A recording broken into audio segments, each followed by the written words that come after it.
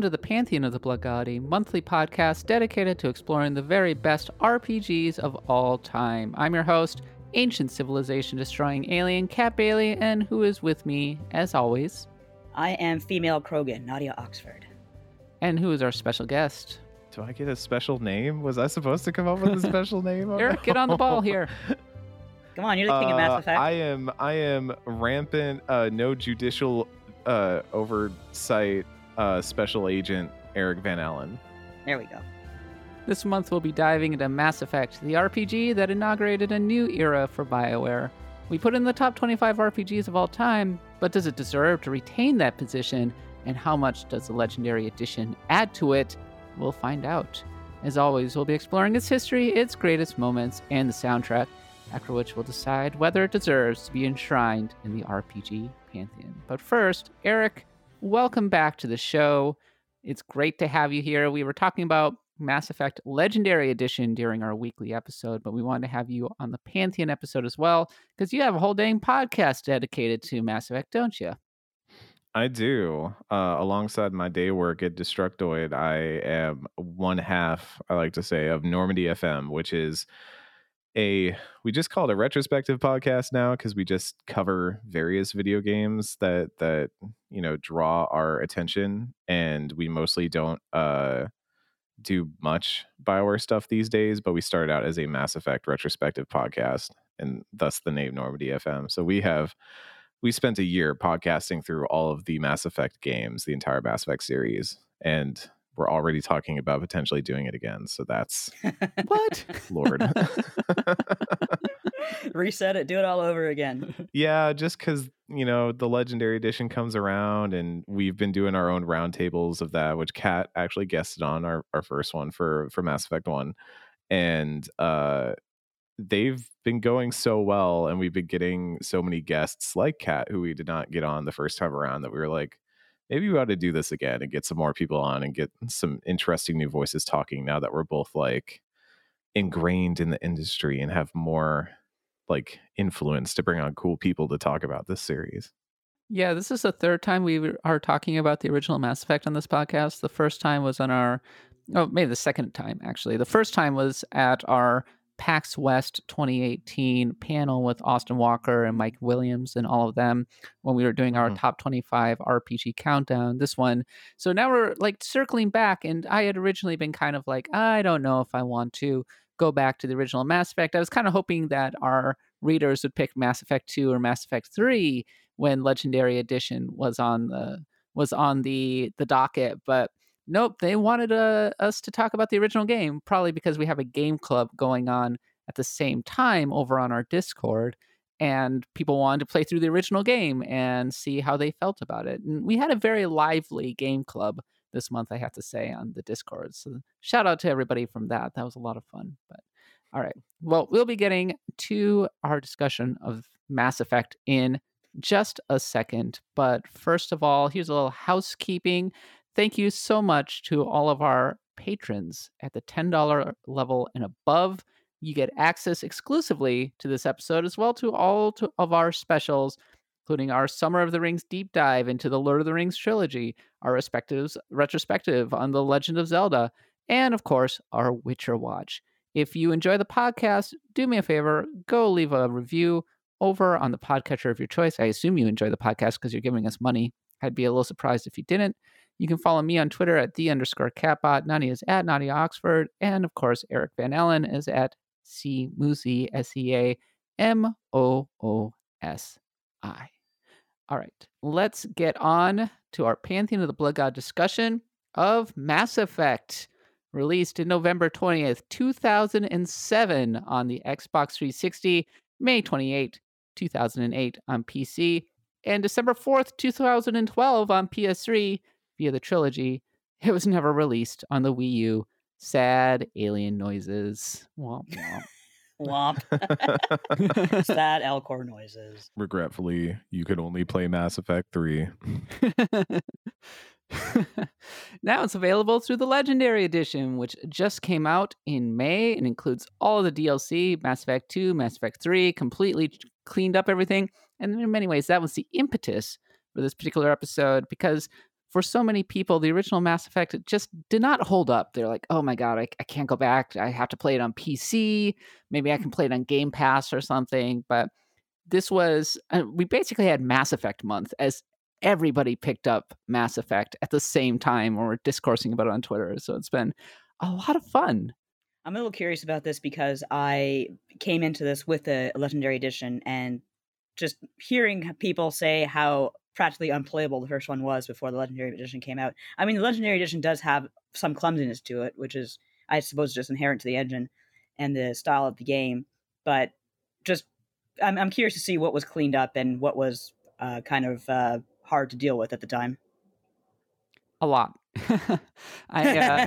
I played Mass Effect for the first time originally in 2010 when my friend gave me his old Xbox 360.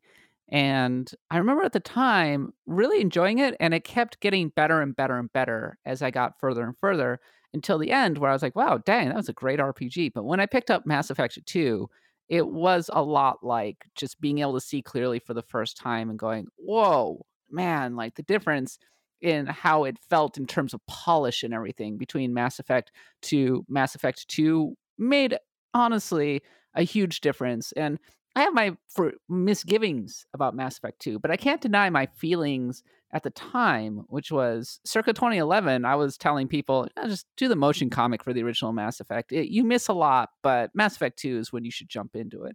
Now, I don't necessarily feel that way, but that was definitely how I felt at the time, because holy cow, Mass Effect was so janky on the original Xbox 360. Yeah, it had some issues. It was a product of its environment and its time, but I will say that like the changes they made with the Legendary Edition may not have like completely washed those away, but it definitely made them a little bit more palatable by modern standards. And I think at least highlights like how unique that game was at the time, the way it straddled, shooter and RPG in a way that the other two didn't as much. Like, I'm honestly not surprised when you say that you put up Legendary Edition and you were hoping for Mass Effect 2 and 3 and you got Mass Effect 1, because this is an RPG podcast. The RPG folks want to talk about Mass Effect 1 because it's the more RPG of the series. Yeah, that's why we picked it for our top 25 RPG countdown and such, because that was it was the RPG one. It was the most role-playing of all of them. Mass Effect 2 and Mass Effect 3 definitely turned it into, while the role-playing elements certainly continue to exist just by the outsized impact that you could have on the story, it definitely became much more of an action game with those two games. Yeah. All right. Well, Eric, I mean, I've talked about my kind of personal history with Mass Effect, and of course, Nadia is coming into it for the first time, but you have a long history with Mass Effect, and I'd be curious to know how you discovered it for the first time, discovered your love for this series. It's a weird road. I think I touched on some of this when we did the last podcast, but essentially I was like a Call of Duty bro when I was younger. Yeah, Call of Duty and like rhythm games. Like I was really into Guitar Hero and Rock Bands. But yeah, like totally the stuff that all the other dudes were playing. I'd get on late at night and be like, "Oh, let's play some Modern Warfare 2, man." I had so many hours of Modern Warfare 2. And now I play Valorant, so nothing's really actually changed. But it's every once in a while, I'd venture around, I'd go play something like Final Fantasy 13 or something like that. So I know, real big delve off of the mainstream there is Final Fantasy. But Mass Effect was one of them that I had read about in a Game Informer at one point. I was like, oh, this looks really neat. Maybe I should give it a try. I've got some money to go get something, so I'll go try it out. And because I was under the age of 18, I had to get my mom to go with me to go get it. And baby. That meant that several weeks later, when Fox News started up its thing about the alien side boob epidemic, and Jeff Keighley was on there valiantly defending gaming against the side Fox boob. News. Yeah. We were turning the children into, I don't know, monsters with the alien side boob. I was really worried that my mom was going to somehow see a segment on like the Today Show and find out that she had bought me the alien side boob game. Did she find out? I don't think she has, but I've told this story on a few podcasts now. So, Mom, if you ever do listen to my podcasts and stuff, you bought me the Alien Side boot game. Good job, parent of the year. Yeah. But I mean, look, my parents, like, I was playing Quake when I was like 8 years old. I don't think they would have actually had a problem with it. So yeah, like Mass Effect just kind of became this game. I really liked the first one and I really, really liked the second one. And I never got big into the online fandoms or anything like that. It was just kind of something that it was a series that I ended up liking a lot. I had a lot of like just internalized passion for it. And um around, I want to say 2014, 2015, which is when my now podcast co-host Kenneth Shepard and I met. We would talk a little bit about how much we both like BioWare games and Mass Effect games. And then N7 Day 2018, I'm probably getting that right, though Ken will probably say I'm getting it wrong. He was like, man, I've just always, how have we been friends for so long? We've never talked about Mass Effect on a podcast together.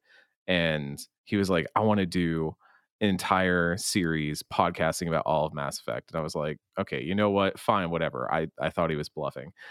He was not. And that's how Normandy FM got started.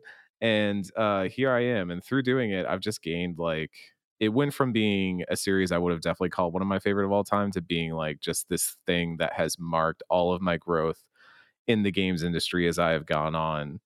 It's something that I've been able to look at and see like I can see how much I've changed, how much I've grown in Mass Effect. And I think that's like a common thread for a lot of people that end up liking Mass Effect a lot, is it ends up syncing up with their life in really interesting ways and becoming this demarcation line of different points in their life. So yeah, it's hard to play these games and not feel a little bit of yourself and your own personal growth in them as well. So that's my personal history from gamer bro to gamer podcaster. A remarkable journey. All right, well, let's talk about what was happening in November 2007. I was living in Japan at the time, so I was completely removed from American culture, but I did have a sense of what was happening in the gaming realm. And let me tell you, in games, it was a heck of a time to be alive. It was one of the all-time great years in games, in my opinion, right up there with 1998, 2001, and 2017. Here's some of the games that came out in November of 2007, in addition to Mass Effect. They include Super Mario Galaxy, November 1st, Call of Duty Modern Warfare, November 5th, Crysis, November 13th, Rock Band, November 20th, Uncharted, also November 20th. And that's not even including Halo 3, which it came out earlier in the year, and of course, BioShock. Basically, if you like shooters, you were doing pretty well in 2007. It was a very good time for the shooty bang bang genre, but they were actually very high quality shooty bang bangs. It was actually, quite an interesting time for video games. We have talked in the past, Kat, how it was a little dark for JRPGs, but if you wanted, like, as you said, Western shooters, and even I like some of the ones that came out, it was also a really great time for, this is funny, around that time I was writing about video games, and I had taken a job with Colin Campbell writing about game ads. And I don't even remember what I was writing it for, but it was like kind of an analysis of the game ads running at the time. And I remember deconstructing the Halo 3 ad, which was really good. Apparently that panorama they made, or diorama rather, is part of it's in Microsoft's offices somewhere, and parts of it have gone off to like private collectors. And I would love to own a little piece of that. It was so cool. I was in high school. I was a wee baby. In fact, I remembered I was literally just doing the math on my hands to remember when it was, because I think I remember there was a guy in my gym class who used to talk about Halo all the time, and then he like mysteriously disappeared for literally an entire week, and they said he was sick, but I'm pretty sure Halo 3 had come out. He just like skipped school for a week to play it. I appreciate that, man. Yeah, look, he was dedicated. We respect that, but yeah, like this was, I had gotten my Xbox 360 at some point, and I don't even remember what games I got with it to launch besides like, the Marvel Ultimate Alliance that came with it and all that. But I remember Call of Duty Modern Warfare being one of the first games that I played on that station, and just the part where you're like running up the side of the boat and all that is still, ooh, can put myself right back in my room right when I was playing it. So this was definitely like a big year in gaming, and I think Mass Effect is also reflective of that because this was a big step for a studio as well. Nadia, you were saying it was a bad time for JRPGs, and it's true, it was. But this was also the year that The World Ends With You came out, so it was a good year in Okay, that so regard. everything's redeemed. Oh yeah, All is well. Yes, absolutely. So I will banger say year. that at this time I was playing a lot of Mario Galaxy. That was the game that I ended up buying because I had a Nintendo Wii, and I really enjoyed it. And I was playing it with my partner, and she was playing as the little pointer device, and she kept poking me off the edge and laughing maniacally because she was a little bit of a troll. All right, these were the movies that were topping the box office in 2007. American Gangster, Enchanted, B movie, which Hell sure yeah. was a thing, and of course, the meme movie. Hell yeah. oh yeah. But of course, I think we'll all remember the two movies that came out at this time: There Will Be Blood and No Country for Old Men 2. My dad went to go see No Country for Old Men in the theater, and he actually stood up at the end of the movie and screamed, "Oh no," when it was like got ended on a cliffhanger. Oh Because he no! hates movies like that. He just stood up and screamed, "Oh no." I hate suspense. Very much so. And as for what was happening in the news, this was when the Writers Guild went on strike, which had a great impact on a lot of the Yeah. TV shows that were happening, most notably on Heroes, which was already a mess, but the Writers Guild really did not help that show. Anyone can write. Oh, we screwed up a whole bunch of shows. Speaking as someone who watched Heroes when it was airing, I don't think anything could have helped that show after it had one pretty good first season and then just woof. You didn't mention that Transformers came out in 2007. Oh, That was really? 06. Was that year? Michael Bay movie. Yeah. What? No. I'm googling. It's a 2007 Transformers 2007. You Googled it? Well, whatever year it was, I saw it in the theaters. Mr. Wikipedia says. Oh. We all trust Mr. Wikipedia around here. Professor Wikipedia. I remember it coming out in 2007. That's weird. Oh, or 2006. But it did come out in 2007. Well, how about that? And it changed Hollywood forever.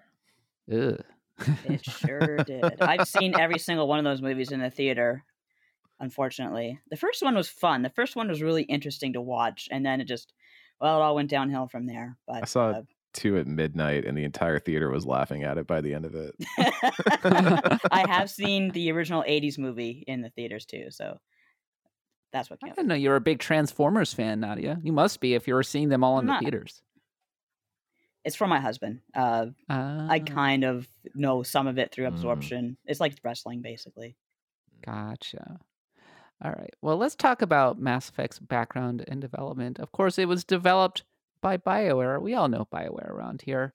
It was founded in 1995 by the doctors Ray Musica and Greg Zeschuk, as well as Augustine Yep, Trent and Brent Oster, and Marcel Zeschuk. It found success with Baldur's Gate before going mainstream with KOTOR. Very strong D&D lineage with BioWare. Mm-hmm. Mass Effect was their most ambitious game to that point, and I would argue the most transformative. Just a few months after Mass Effect came out, they were purchased by EA. Ouch. It's bizarre to think about. It's bizarre to think about what the studio was before and after Mass Effect. Like, it really is. You can map a lot of the differences in BioWare of old and BioWare of new just by, did it come out before or after Mass Effect? I was reading Jason Schreier's Press Reset book because we had him on the podcast just recently, actually. And one of the points that was made in that book was that they were talking about how Origin was acquired by EA, and Origin was famously basically destroyed by its time with EA, and it had Ultima and everything and Wing Commander, and it was a real tragedy. The problem got to be that EA gave them a lot of money and more or less left them alone to do their own thing, and these studios didn't know what to do with all this extra money and resources. And so they would just they would grow like crazy, right?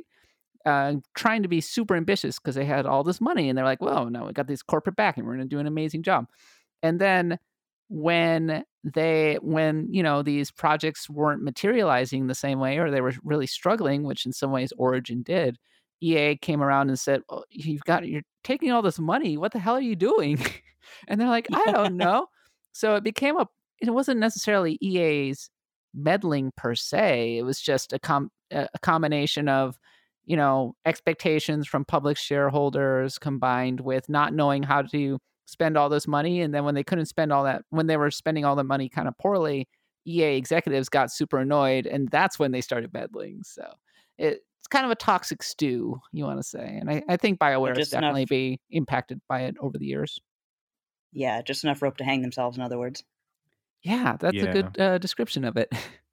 I don't think the long-term effects of the EA-ification of BioWare were really present until we got past the Mass Effect trilogy. I mean, there are certainly aspects of the Mass Effect trilogy that have some of it in there, but they were all kind of things that you could set to the side because the trilogy itself was so good that you didn't really bother that, oh, Mass Effect 3 was also like the Loot Crate game. Oh, yeah. Yeah. But then, obviously everyone is happy as long as the games are still good. And then once the games start to not be so good, then oofda. Ooh. Oofda. Was it Mass Effect 2 when Project $10 came around and they were giving you specific DLC if you were willing to... Cerberus Network? Yeah. They were just trying to keep you from buying it used. Oh, I forgot about that. I don't remember if that was part of that tie-in or not. They did have the Cerberus Network, which added a bunch of like armor DLC and stuff like that. They had a character as Day One DLC. Oh, I mean Javik, yeah. In Mass Effect 3, they had Javik. That was kind of the thing that everyone was doing at that point. Although I think Javik in specific is like maybe the most egregious example of that. Who cares if you don't have a Batman suit on day one, but not having the only Prothean like crewmate in all of Mass Effect having be a DLC. Ooh, that sucks. Yeah, so that's why the Legendary Edition is very good, because now all the DLC is in there.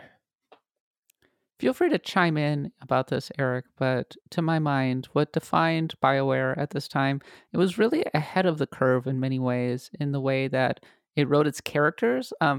There was a certain BioWare archetype, I want to say, that people really got to know the most in KOTOR, but maybe appeared for the first time in Baldur's Gate, where they had a certain sense of humor, a winking sense of humor, but by the standards of the time, their writing was definitely a lot better than the competition.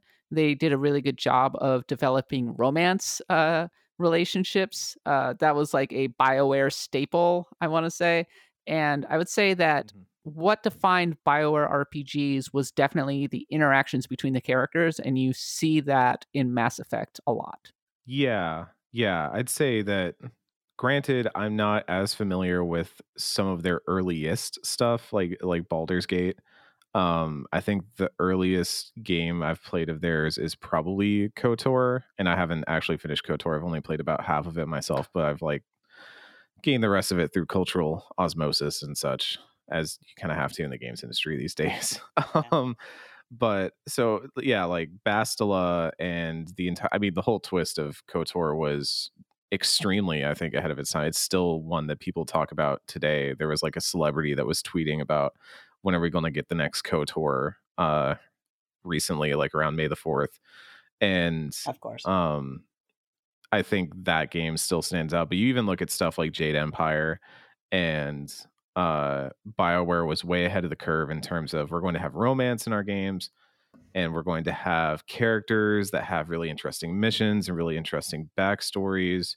We're going to have this idea of a crew that follows you around, and you build your crew over time, and taking certain ones with you on certain missions might unlock different dialogues that you might not otherwise have.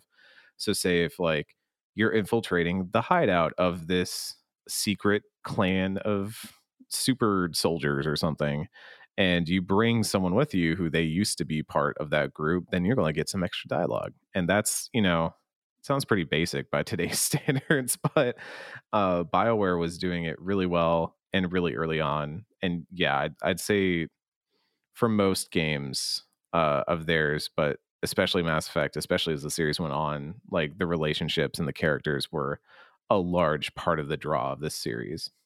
I like how obviously you can skip the elevator loading scenes now if you want, but back in the day, I suppose they used the character conversation just to mask the loading times on the elevator. Mm-hmm. Like I've been actually listening to them instead of skipping them, and I just like the one where Rex is like says to Garrus, "So who would win in a fight, you or Commander Shepard?" And Garrus is just like offended that he even asked this question. Like, how dare you question Commander Shepard's abilities like that? And Rex is just like, yeah. So Thought so. thought so. Yeah.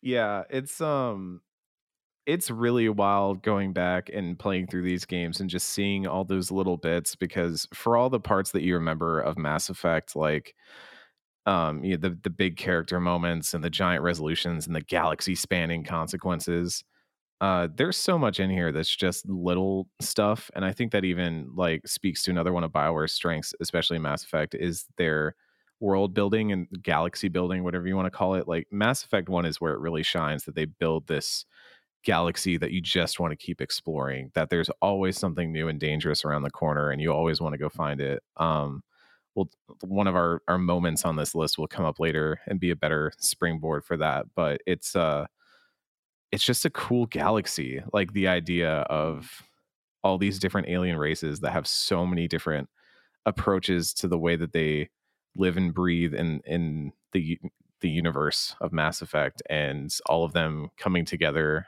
on one giant space station and all that. Oh, it's great. I love it. Another element that really defined BioWare around this time, and to some extent still continues to define it, is the continuity with its lead developers. A lot of major developers kind of undergo turnover over the years as, developers come and go, maybe they start their own projects, etc. But much of the core leadership around Mass Effect stuck around through the entirety of the trilogy, and in fact continued to stick around all the way up until, well, around Anthem or so, and some of them have left. But I think that that continuity was cited as one of the factors for why the Mass Effect trilogy was ultimately successful, because you could have like one coherent vision, one coherent thread running through the entire thing. And that vision was articulated by its director, Casey Hudson. He previously directed KOTOR. He later became GM of BioWare before departing in December 2020. He helmed BioWare through the trilogy, and I think, regarding, there are some shakeups and stuff that have been controversial and all that, especially in terms of another person on this list who later departed on the series, but to lead a team through those 3 games, and especially under the conditions that they had to turn around those games in the time they had, and deal with a lot of the blowback that they got on, especially Mass Effect 3, did an admirable job, I think. And then, he came back and Anthem happened and he left. That's kind of the weird footnote on all this, is like, have a really incredible run through all these different games, stretching from Baldur's Gate 2 all the way up through Mass Effect 3, and then, leave and head off to Microsoft, but then later on come back, lead Anthem, and then depart.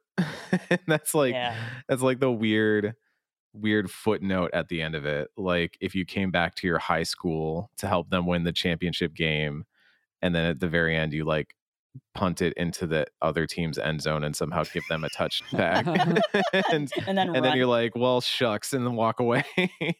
That didn't turn out as planned. He showed up and spun up like 3 new projects, one of them being Mass Effect Legendary Edition. Yes. And he was like, yes. I'm out. Bye. Yeah, he at least got that stuff spinning up, so I will put some respect on the name for that. Just Anthem is the most public part of that, and it's hard to disassociate anything from that. Some more of the major developers. The lead design was Preston Watamanuk, still at BioWare, and is the design director on Anthem.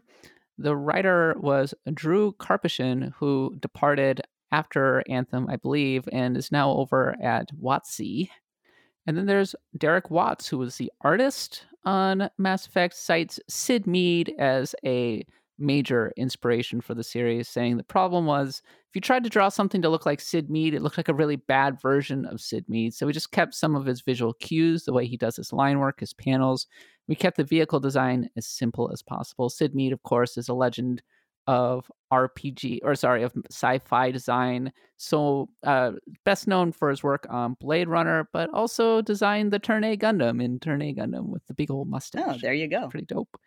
Why did he have a mustache? A lot of Japanese fans were asking the same thing, Nadia. Okay, good. The weird thing about Karpyshyn specifically is that he departed in 2012. So I think, and I'm double checking myself on this right now, he's not credited on Mass Effect 3, which some fans have noted over the years. When they're trying to talk about the reasons why they might not like Mass Effect 3. He did eventually go back to BioWare to work on Old Republic and Anthem, but right now I think he's over at Archetype, which is the local Austin studio that's working with some other former BioWare folks like James Olin. So that's kind of the weird one, because he's also written a lot of like Mass Effect lore. He wrote 3 books for the game, and it's not having him in the credits of Mass Effect 3 was like a whole thing. But yeah, Drew definitely was like a big influence on a lot of the early writing and like codex stuff and all that in Mass Effect 1, to the point that I think they put Easter eggs of his books in Mass Effect 2. Newbie question here. Was Mike Laidlaw not a writer on the game? That's a good question. More Dragon Age.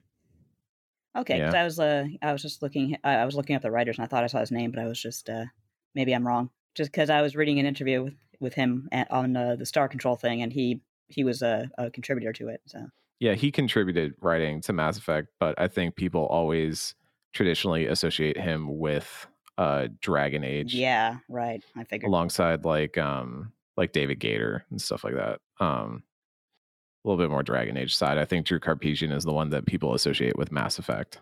Speaking of people that we associate with Mass Effect, the composers. So the main composer was Jack Wall, and he was assisted by Sam Hulick. And they also brought in Richard Jacques and David Cates for assistance. And apparently the way it started out was that Sam Hulick, Jack Wall wasn't available initially. And so Sam Hulick did some of the initial work making the music, including, for example, that wonderful music that plays when you go into the star map, galaxy map to go around the galaxy. One of the best kind of Mass Effect songs.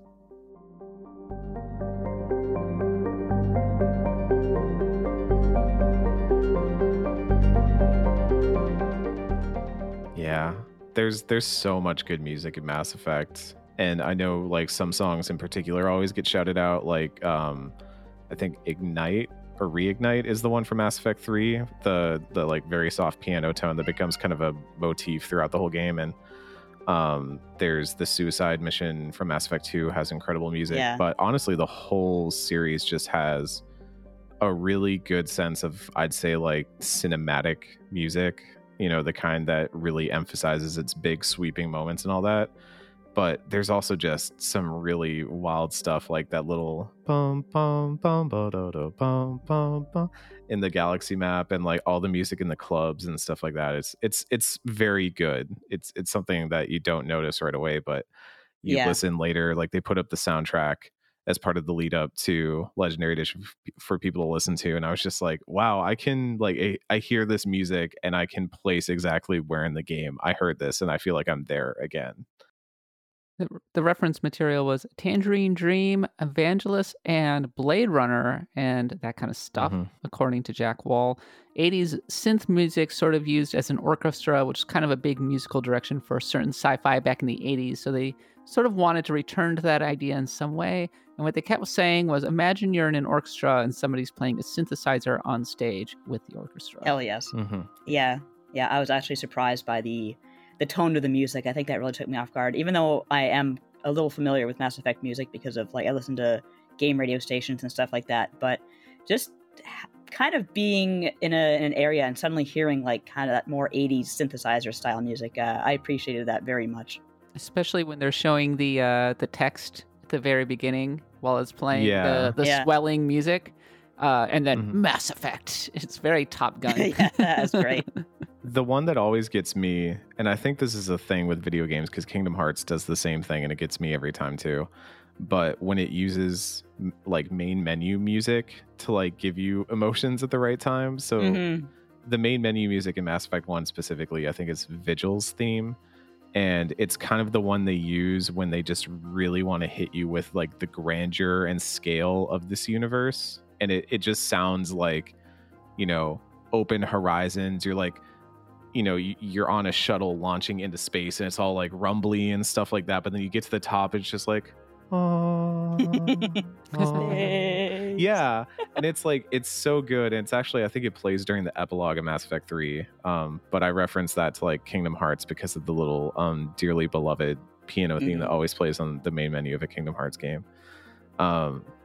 It's just really smart music choices and really good use of like knowing when to drop in a theme at the right time just to elicit the right emotion.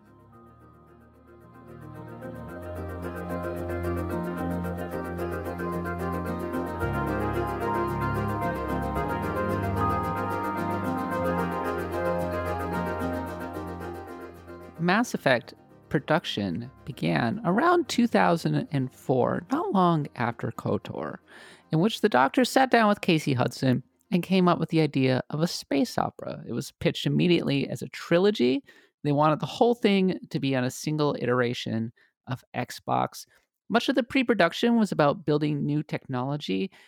Specifically, they were making a lot of design tools and everything. And when they were making the Legendary Edition, they were unearthing a lot of these tools and going, what the heck is this? This is insane. So it's kind of a messy process, I want to say.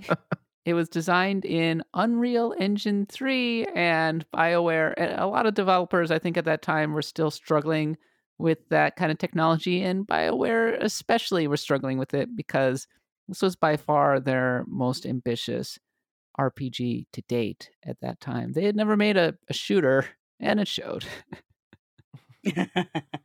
Yeah, a little bit, just a bit. Yeah. The cover shooting in that game is kind of wonky. It's, you know, sometimes you do the little wacky walk, sometimes you sprint and you run into a wall and you just kind of keep running into it for a little bit before Shepard's like, oh right, cover, go into cover. But I don't know, it's the little wrinkles that you learn to love. Shepard gets the job done either way. Yes.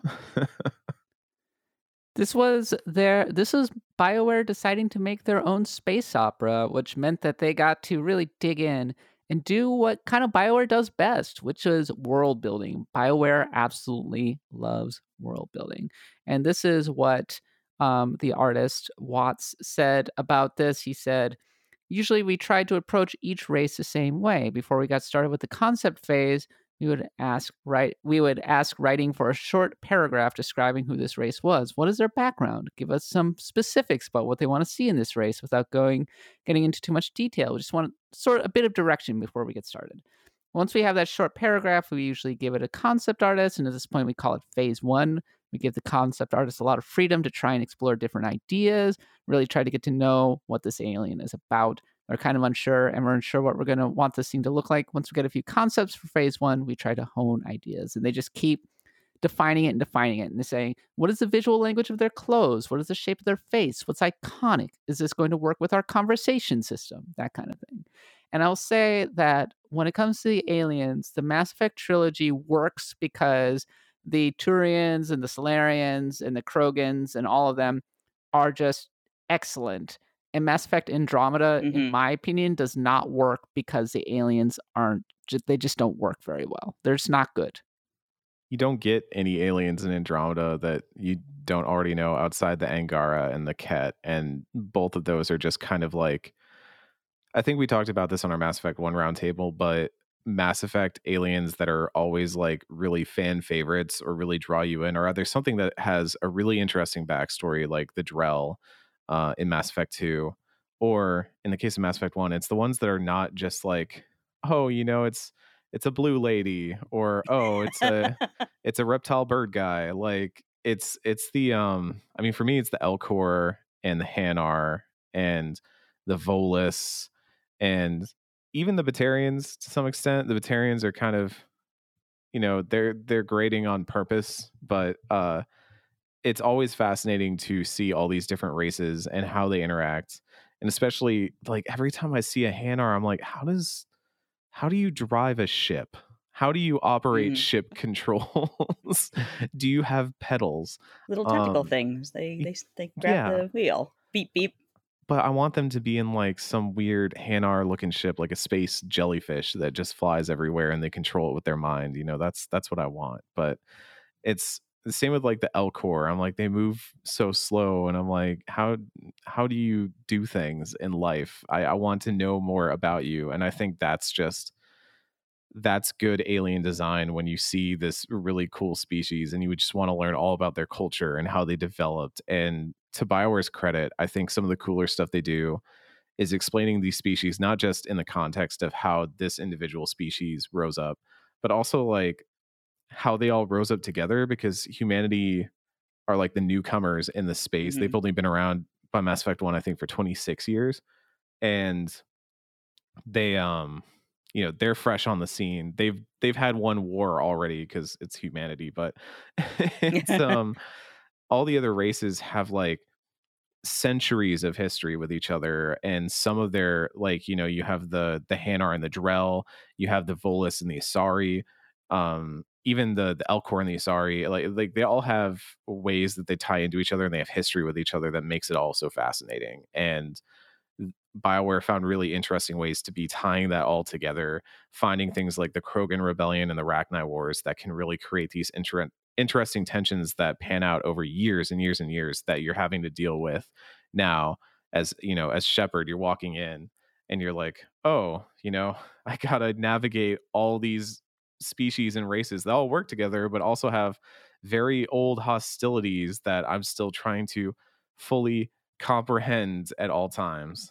It's I'm very, very just good. I'm just wondering when the Elcor decided to make it a priority to discover light speed travel because they're so slow. What do they care about traveling at light speeds? They're just chill, They're so great. They're just like, whatever, sure, we'll do it.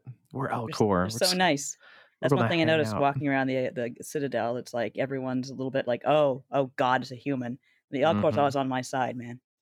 The setting of Mass Effect 1 or Mass Effect reminds me a bit of the setting of Babylon 5, where humans are also relative newcomers to the galactic stage but have risen very quickly and are Hmm. part of a console with much older alien species, and in fact run afoul of one of those alien species and end up getting into a war with them, similar to how the humans Mhm. do in Mass Effect, and almost get annihilated by those aliens. In Babylon 5, it's the humans and the Minbari. And if I'm correct, um, Babylon 5 was heavily influenced by sci-fi literature like Alfred Bester and Childhood's End and that kind of thing.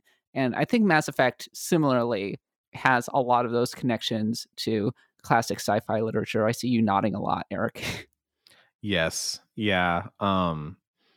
They definitely do. I'm not a huge proponent of sci-fi literature, which is kind of weird considering how much I love Mass Effect, but I've never really gotten into reading a lot of sci-fi books and novels outside of one very specific. I got burned once, let's say that. And maybe soured me on the whole thing, but yeah, you can definitely tell there's so much influence from even Star Trek obviously and stuff like that, but it's very clear that this is not just them doing a space opera, but them doing a space opera informed by the many space operas that came before them. Yeah, like I can't remember who wrote it, but the Uplift series is a huge influence, I think. I was saying this back in 2010, but one of the things I liked better about Babylon 5 than Mass Effect was Babylon 5 took the ancient evil is returning thing and actually did some pretty interesting stuff with it, and kind of subverted your expectations in that regard, with how it dealt with its ancient evil alien species. Whereas Mass Effect plays it much more straight, and it's just like, no, they're here to destroy everybody. Sorry, you're all gonna die now. And they play it much more like, how should I say, Lovecraftian, where you're dealing with Hmm. basically Cthulhu in space in many ways. So Space Squid, yeah. I mean, I really like the way that they introduced the Reapers in Mass Effect 1, like just there's so much of it that is like, hey, you have no freaking clue what you're dealing with. Like, you can understand Saren because Saren is one dude with a gun that you can stop. You don't comprehend what we are. And that was actually, I just finished my playthrough of Mass Effect 2 recently.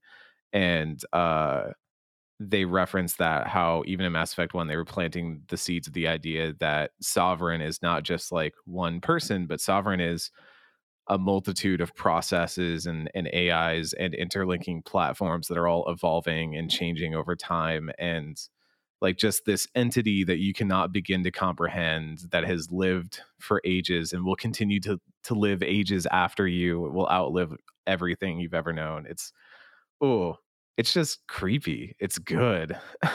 I like the good space horror stuff. There needs to be more space horror. Where's my Dead Space at? Let's get that trilogy next. In many ways, Mass Effect is a grab bag of a lot of different influences. They cite everything from Firefly to Blade Runner to Star Control 2, which you added this to the notes, Nadia. Tell me a little bit about its connections to Star Control. If you're an athlete, you know the greatest motivator of all is the fear of letting your teammates down. After all, a team is only as good as its weakest link. So you owe it to those wearing the same jersey as you to be your best every time you step on the field. That's why there's no vape in team. When you vape, you can expose your lungs to toxic chemicals that can damage your lungs. If you're a step behind, the team's a step behind. Brought to you by The Real Cost and the FDA. This episode is brought to you by Paramount Plus. Get in, loser! Mean Girls is now streaming on Paramount Plus. Join Katie Heron as she meets the plastics in Tina Fey's new twist on the modern classic. Get ready for more of the rumors, backstabbing, and jokes you loved from the original movie with some fetch surprises. Rated PG-13. Wear pink and head to ParamountPlus.com to try it free. Well, there's actually a fantastic article on Hardcore Gaming 101 called Now and Forever, The Legacy of the Star Control 2 Universe. And this goes into quite a bit of depth, amongst other things, about how Star Control 2, old PC game, which has been re-released as the Urquan Masters and is free to download, how it influenced Mass Effect. And there is actually quotes from, that's why I mentioned Mike Laidlaw, because he mentions how it influenced the story for Mass Effect. You have a lot of parallels between the races, and as someone who has always been a big Star Control 2 fan and nearly punched a wall when heard about Toys for Bob being absorbed by Activision, I really appreciate seeing those parallels from my point of view. Like in Star Control 2, you have a very big hulking rhinoceros-like race called the Thradish, who are extremely aggressive and infamous for fighting with each other and bombing each other back to the Stone Age. And when you get to Star Control 2, the timeline there, they have already bombed each other and rebuilt 13 times, and they're called themselves now Culture 13 because that's what they're on. The Hanar, those are little jellyfish dudes that you love, right, Eric? Yeah. They're very similar, except a little less creepy than the Mycon, which are like a fungal race that talk a lot like the Hanar do. And they don't really worship... Enkindlers.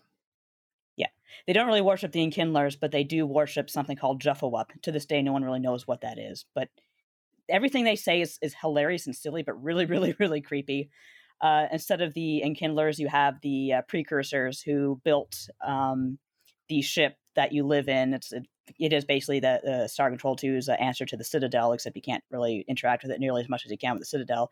So there's a lot of parallels going on. And yeah, I'm just, I think it's kind of fun to look at those, not to mention the Reapers and the Urquan and the parallels between that. But I'm still kind of new at Mass Effect, so I'm sure I'll see more as I go along. Yeah, I'd be particularly interested for you to like get to Mass Effect 2 and actually visit Tuchanka, which is the homeland, the homeworld of the Krogan, because they have some bits in there that are like, you can talk to a Krogan shaman there who's explaining to you like the rites of passage of the Krogan and all that for storyline reasons. And at one point, like he makes a comment that's like, and if it all goes bad, we'll just all destroy each other again and the Krogan will be stronger for it. And you can be like, wait, you're talking about nuclear war, like the kind that literally turned Tachanka into the wasteland that it is right now, and you're like cool with that? And he's like, yeah, because whatever comes up after that will be stronger. And eventually we will be so strong that no nuclear war could end us, that no war could end us, and we will spread across the galaxy and conquer all of it. And I'm just like, man, Krogan are kind of messed up, but I do respect it. Krogan also take, I think, a lot of influence from Kat and I were talking in another Mass Effect episode about we played Master of Orion as kids. Did you play Master of Orion ever? Mm-hmm. The Sakura race were lizard-like people who spread like expansion lists and were extremely aggressive for it. They're the race I always played as, so yeah. I think it's funny that Nadia secretly identifies as a Krogan. Oh, I'm totally a Krogan. Well, the biggest change to Mass Effect was definitely the combat, which was a third-person shooter, tactics shooter, and it had a cover system, which was very in vogue at this time. Gears of War had come out the year before. Everybody was into cover systems. And this is what Casey Hudson said to IGN at the time. Our goal was to evolve the tactical squad-based gameplay of KOTOR into the more familiar third-person shooter style interface. Lots of people really enjoyed the semi-turn-based combat of KOTOR, but it also represented a barrier to many other players who wanted something more real-time. So we set out to create a real-time combat system that still had the tactical fun and RPG-style team coordination that made KOTOR a lot of fun. And you know what, guys? We'll get into this in a bit, but it was kind of a mess. Slightly. And of course, we would be remiss if we didn't talk about the characters who really define Mass Effect in so many ways. Mark Meer and Jennifer Hale played the various iterations of Shepard. People love to be like Jennifer Hale. People love to laud Jennifer Hale's version of Shepard, and honestly, it's great. I've actually never played as male Shepard, and I'm always surprised when I see male Shepard in the kind of in the trailers and everything. But it's maybe a little more of a wooden kind of performance. Yeah, the way I've always framed it is that Mark Meer's performance is very good if you're playing the Paragon ideal of Shepard, the sort of upstanding soldier who's going to bring peace to the galaxy and all that. You know, like, stop fighting in there, kids. Hey, he's very much like I'm going to pull the Normandy over if you don't stop fighting back there, Talion Legion. But back to Winnipeg. Yeah, but Jennifer Hale, for whatever reason, ended up just putting a little bit more style on it, I'd say, like just putting a little bit more of that roguishness that, like, you know, when we talk about like the Kirk to Jack Bauer scale and all that, definitely leaning more on like the you know, agent who will get anything done, you know, you're a loose cannon, Jennifer. Turn in your badge. And like, but also with a little bit of like snark and stuff, like just delivers some of those lines in a way, just more charismatic way. It's just, I'm not trying to dump on, I feel bad because I feel like Mark Meer's performance gets dumped on unfairly just because Jennifer Hale became so iconic in that role. And there was also a lot of grumbling over it because in a series that lauded like being able to create your Shepard, it was male Shep that was always put, you know, front and center. And so I think that made a lot of FemShep players rightly annoyed and perturbed because they, you know, and that led to Mass Effect 3. They had the reversible box art cover that had male Shep on one side, FemShep on the other side. But yeah, it's Jennifer Hale. Like it's so good. She's so good.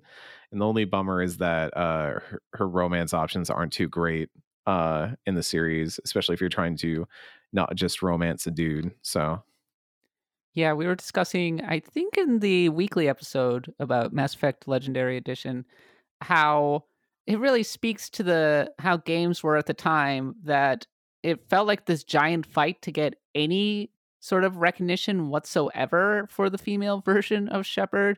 And it's only been within, you know, the past few years that people have kind of acknowledged that, hey, female Shepard is almost like the canonical Shepard in many ways versus the male Shepard.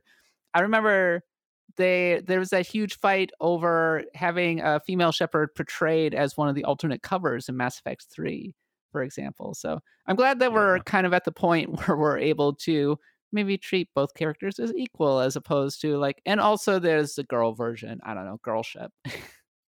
I think the smartest thing they did, well, not the smartest thing, but definitely one of the smartest things they did in like marketing and selling this Legendary Edition was that in all the covers and all the wallpaper makers and stuff like that, Shepard is always wearing the helmet.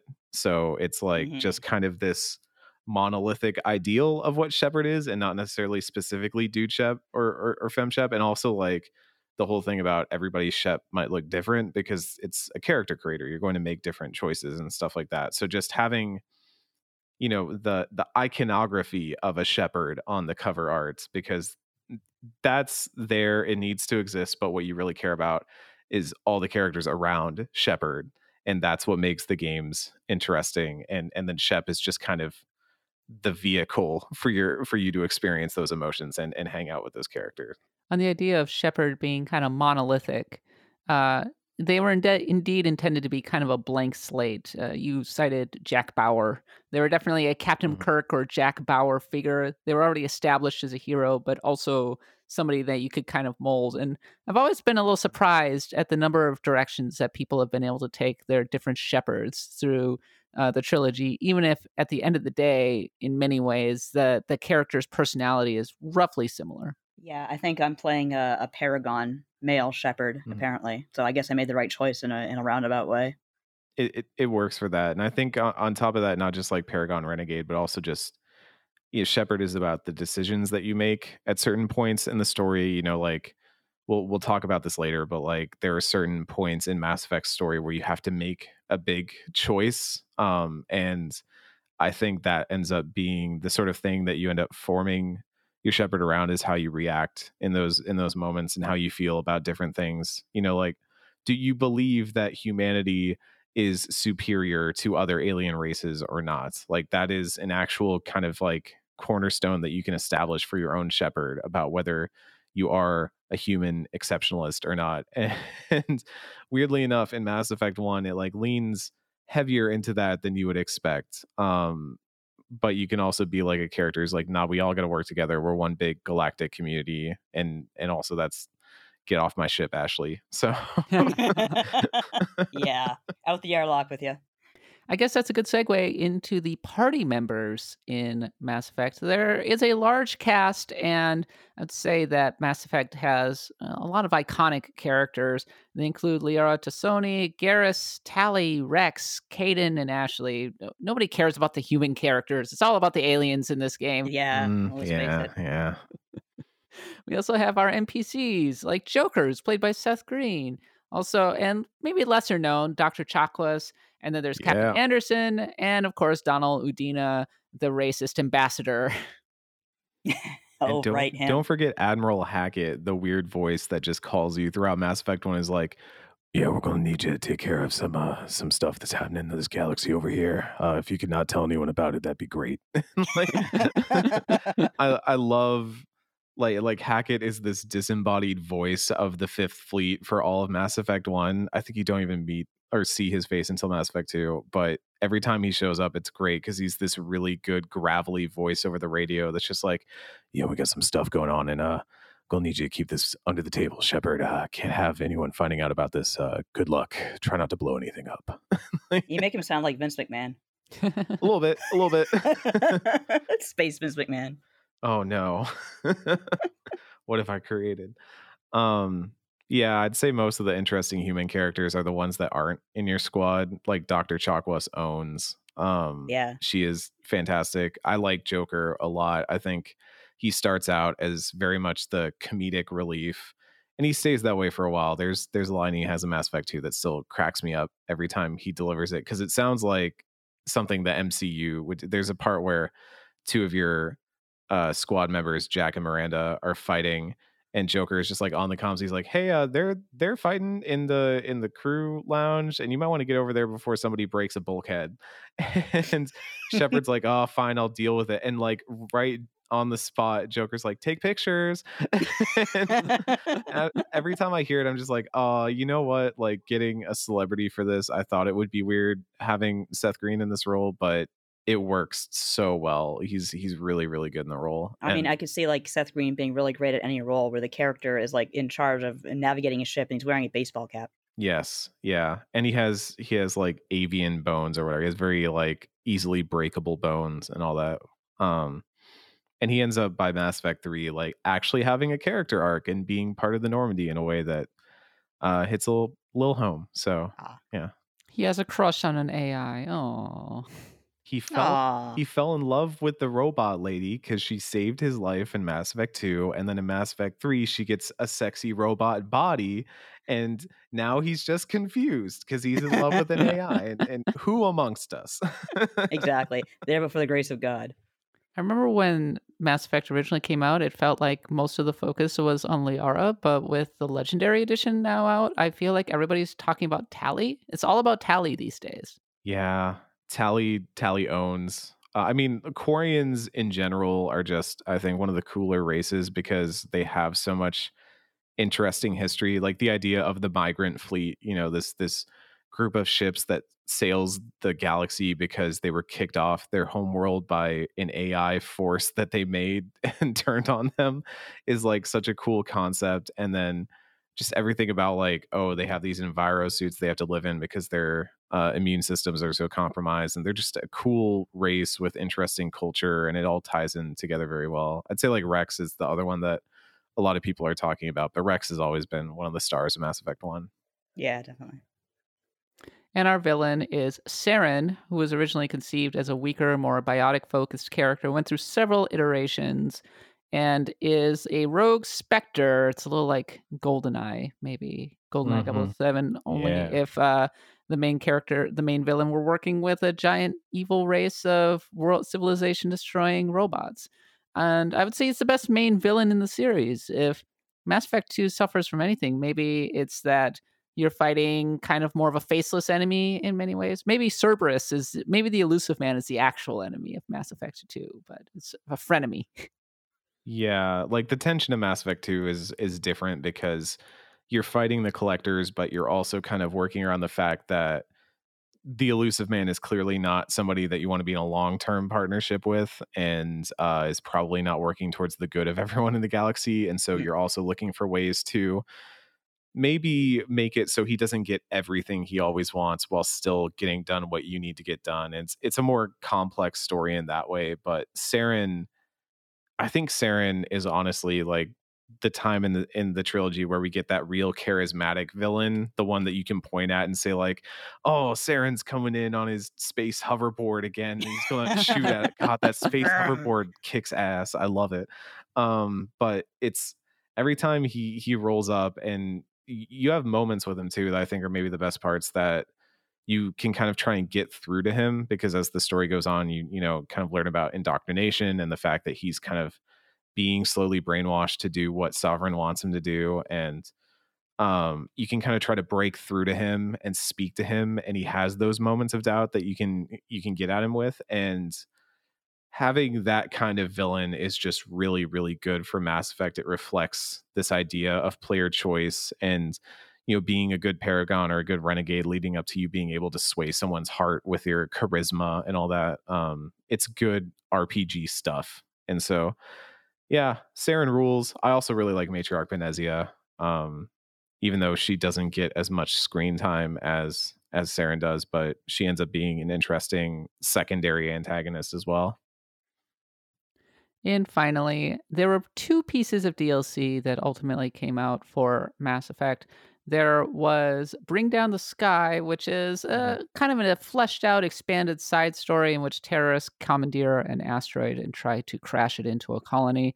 And it was just, I think it was sort of in response to a lot of the complaints about the side quests in the original Mass Effect, and it incorporated a lot of the kind of the lessons learned from the design of that game.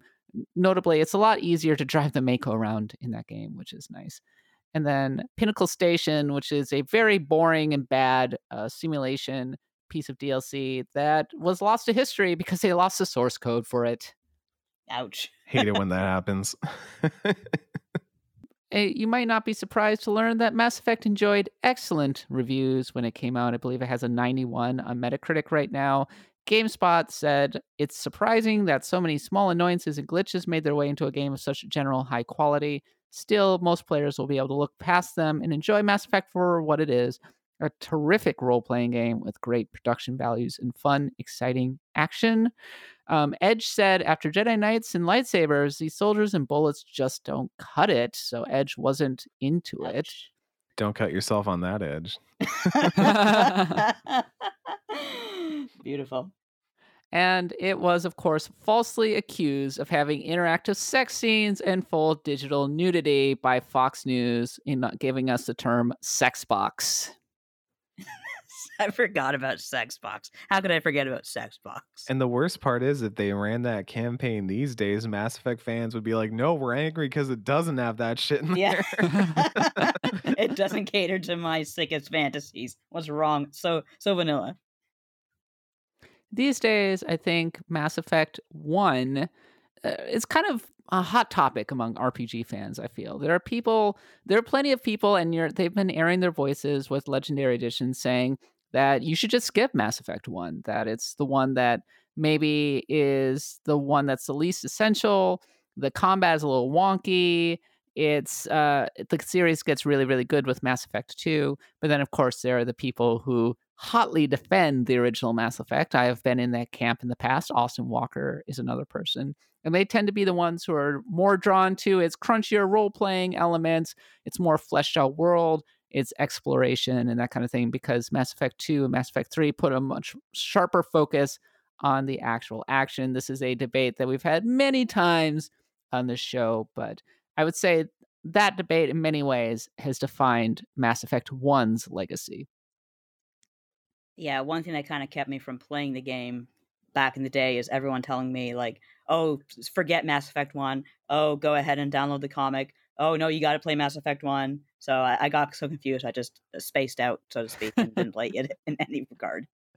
Yeah, I don't understand people that are like, skip Mass Effect 1, because like, I understand. Here's the other thing. Mass Effect 1's not that long of a game. I've done runs of it where it took me maybe 5 to 8 hours to get through that game if you just mainline it. And I think it's such a good way to get like the foundation of what this series is, because if you start with Mass Effect 2, I think you miss a lot of like really good context information. You definitely don't have the stuff that's like, oh, hey, it's Rex. Oh, I get to see Rex again. Oh yeah, awesome. Like, you don't get those moments. And like, while certain characters like Garrus like become who they are and become the character that they, everyone loves them as in Mass Effect 2, I think you need that foundation of him being this like whiny, like, oh, Pop. but I want to light the orphanage on fire to kill the criminal. Even if it'll kill all the orphans, we can also get the criminal. And you're like, no, Garrus, bad. And, like, Garrus is just alien Dirty Harry. There, I said it. A little bit. And like, I think you need that because he doesn't have an arc otherwise. The same goes with Tali, where Tali is this character that starts out very unsure of herself. She's off on a pilgrimage. She can definitely kick some ass and take some names, but she's trying to figure out her place in the universe. And I think that really comes to a peak in Mass Effect 2 when certain revelations happen about her upbringing and stuff like that. And you don't get that if you don't spend an entire game like hanging out with her, talking to her, learning about how she has lived life in the past, why she cares so much about the flotilla and about Quarian culture and reclaiming Rannoch and all that. And you don't get that if you don't play Mass Effect 1. You got to play Mass Effect 1. Just eat your vegetables. All right. That is the making and legacy of Mass Effect. Now it is time to take a harder look at its best moments and decide whether or not it deserves to be in the Pantheon. Don't go away.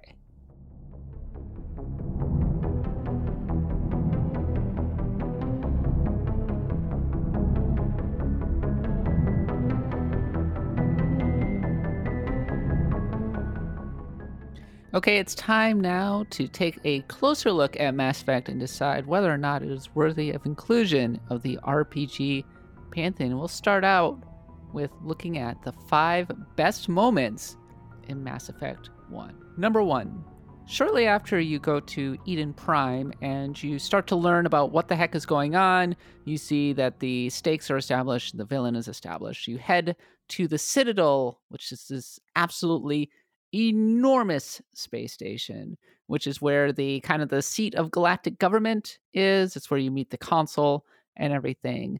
And that is where the story begins in earnest. You pick up a lot of your crewmates here. I don't love the Citadel, but it is one of the iconic locations in Mass Effect. And Nadia and Eric, you were both really insistent on this being part of the best moments. So I'm gonna leave it to you two to articulate why. Citadel owns. It's so good. What are you talking about, Kat? It's so good. It's you. Okay, you've gotten off Eden Prime, all right? You've experienced some bad stuff going down. Eden Prime, honestly, is pretty good. Like, that place is messed up. There's like people being impaled on spikes and turned into techno zombies. Like, there's all kinds of crazy stuff happening on Eden Prime. And seeing Sovereign, the giant space squid, like lift off and being like, "Oh, that's not good." And you get through all that, and you're like, "Okay, we're going to the Citadel. This is the heart of galactic civilization." And then you run out to the windows to look out the windows. It's just this big giant, almost kind of like a barrel.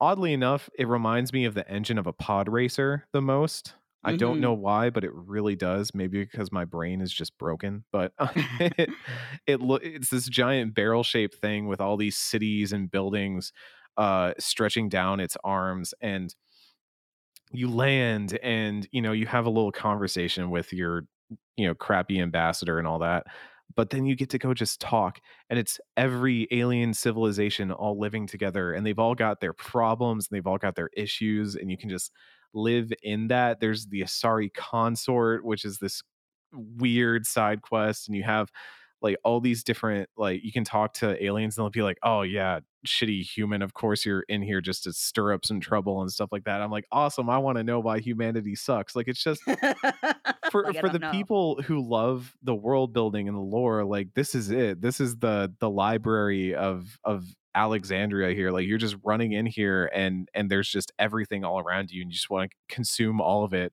And there's this weird VI that can pop up and tell you, like, this is a statue of the Krogan. You're like, cool, who are the Krogan? They were a race that we lifted up because they're super good at battle, and we used them to kill another alien race, but then they got too powerful, so we like inflicted a genocidal genophage onto them, so now only 1 in 1,000 of them survives childbirth. And you're like, huh, that's weird. That's nice. Why do we have a statue of them here? That feels inappropriate. And the VI is just like, I don't know. Yeah, I do like how the AI, like, if you ask her, I can't remember her name, but if you ask her a difficult question, she's like, "I'm sorry, I'm not really programmed to answer that." Avina, that's it. Yeah, and she just becomes like a great running gag, because way later in a later moment we will have on here, she's all broken and busted up, and she's just like, everything is on fire. There's so many good just running gags in this, but that's the thing, is the Citadel is like the centerpiece of all this, and that's why, like, I encourage people, if they're playing for the first time, to make sure to go back to the Citadel and do side quests and stuff like that, because it is like the focal point of the universe. And if you just go to the other planets and go to other places, you won't really get that, but it is like this gathering place where all this stuff happens. You get to experience all these different cultures living together and the problems that ensue. And so I love the Citadel. I think it's such a cool place. I just want to vibe there all the time.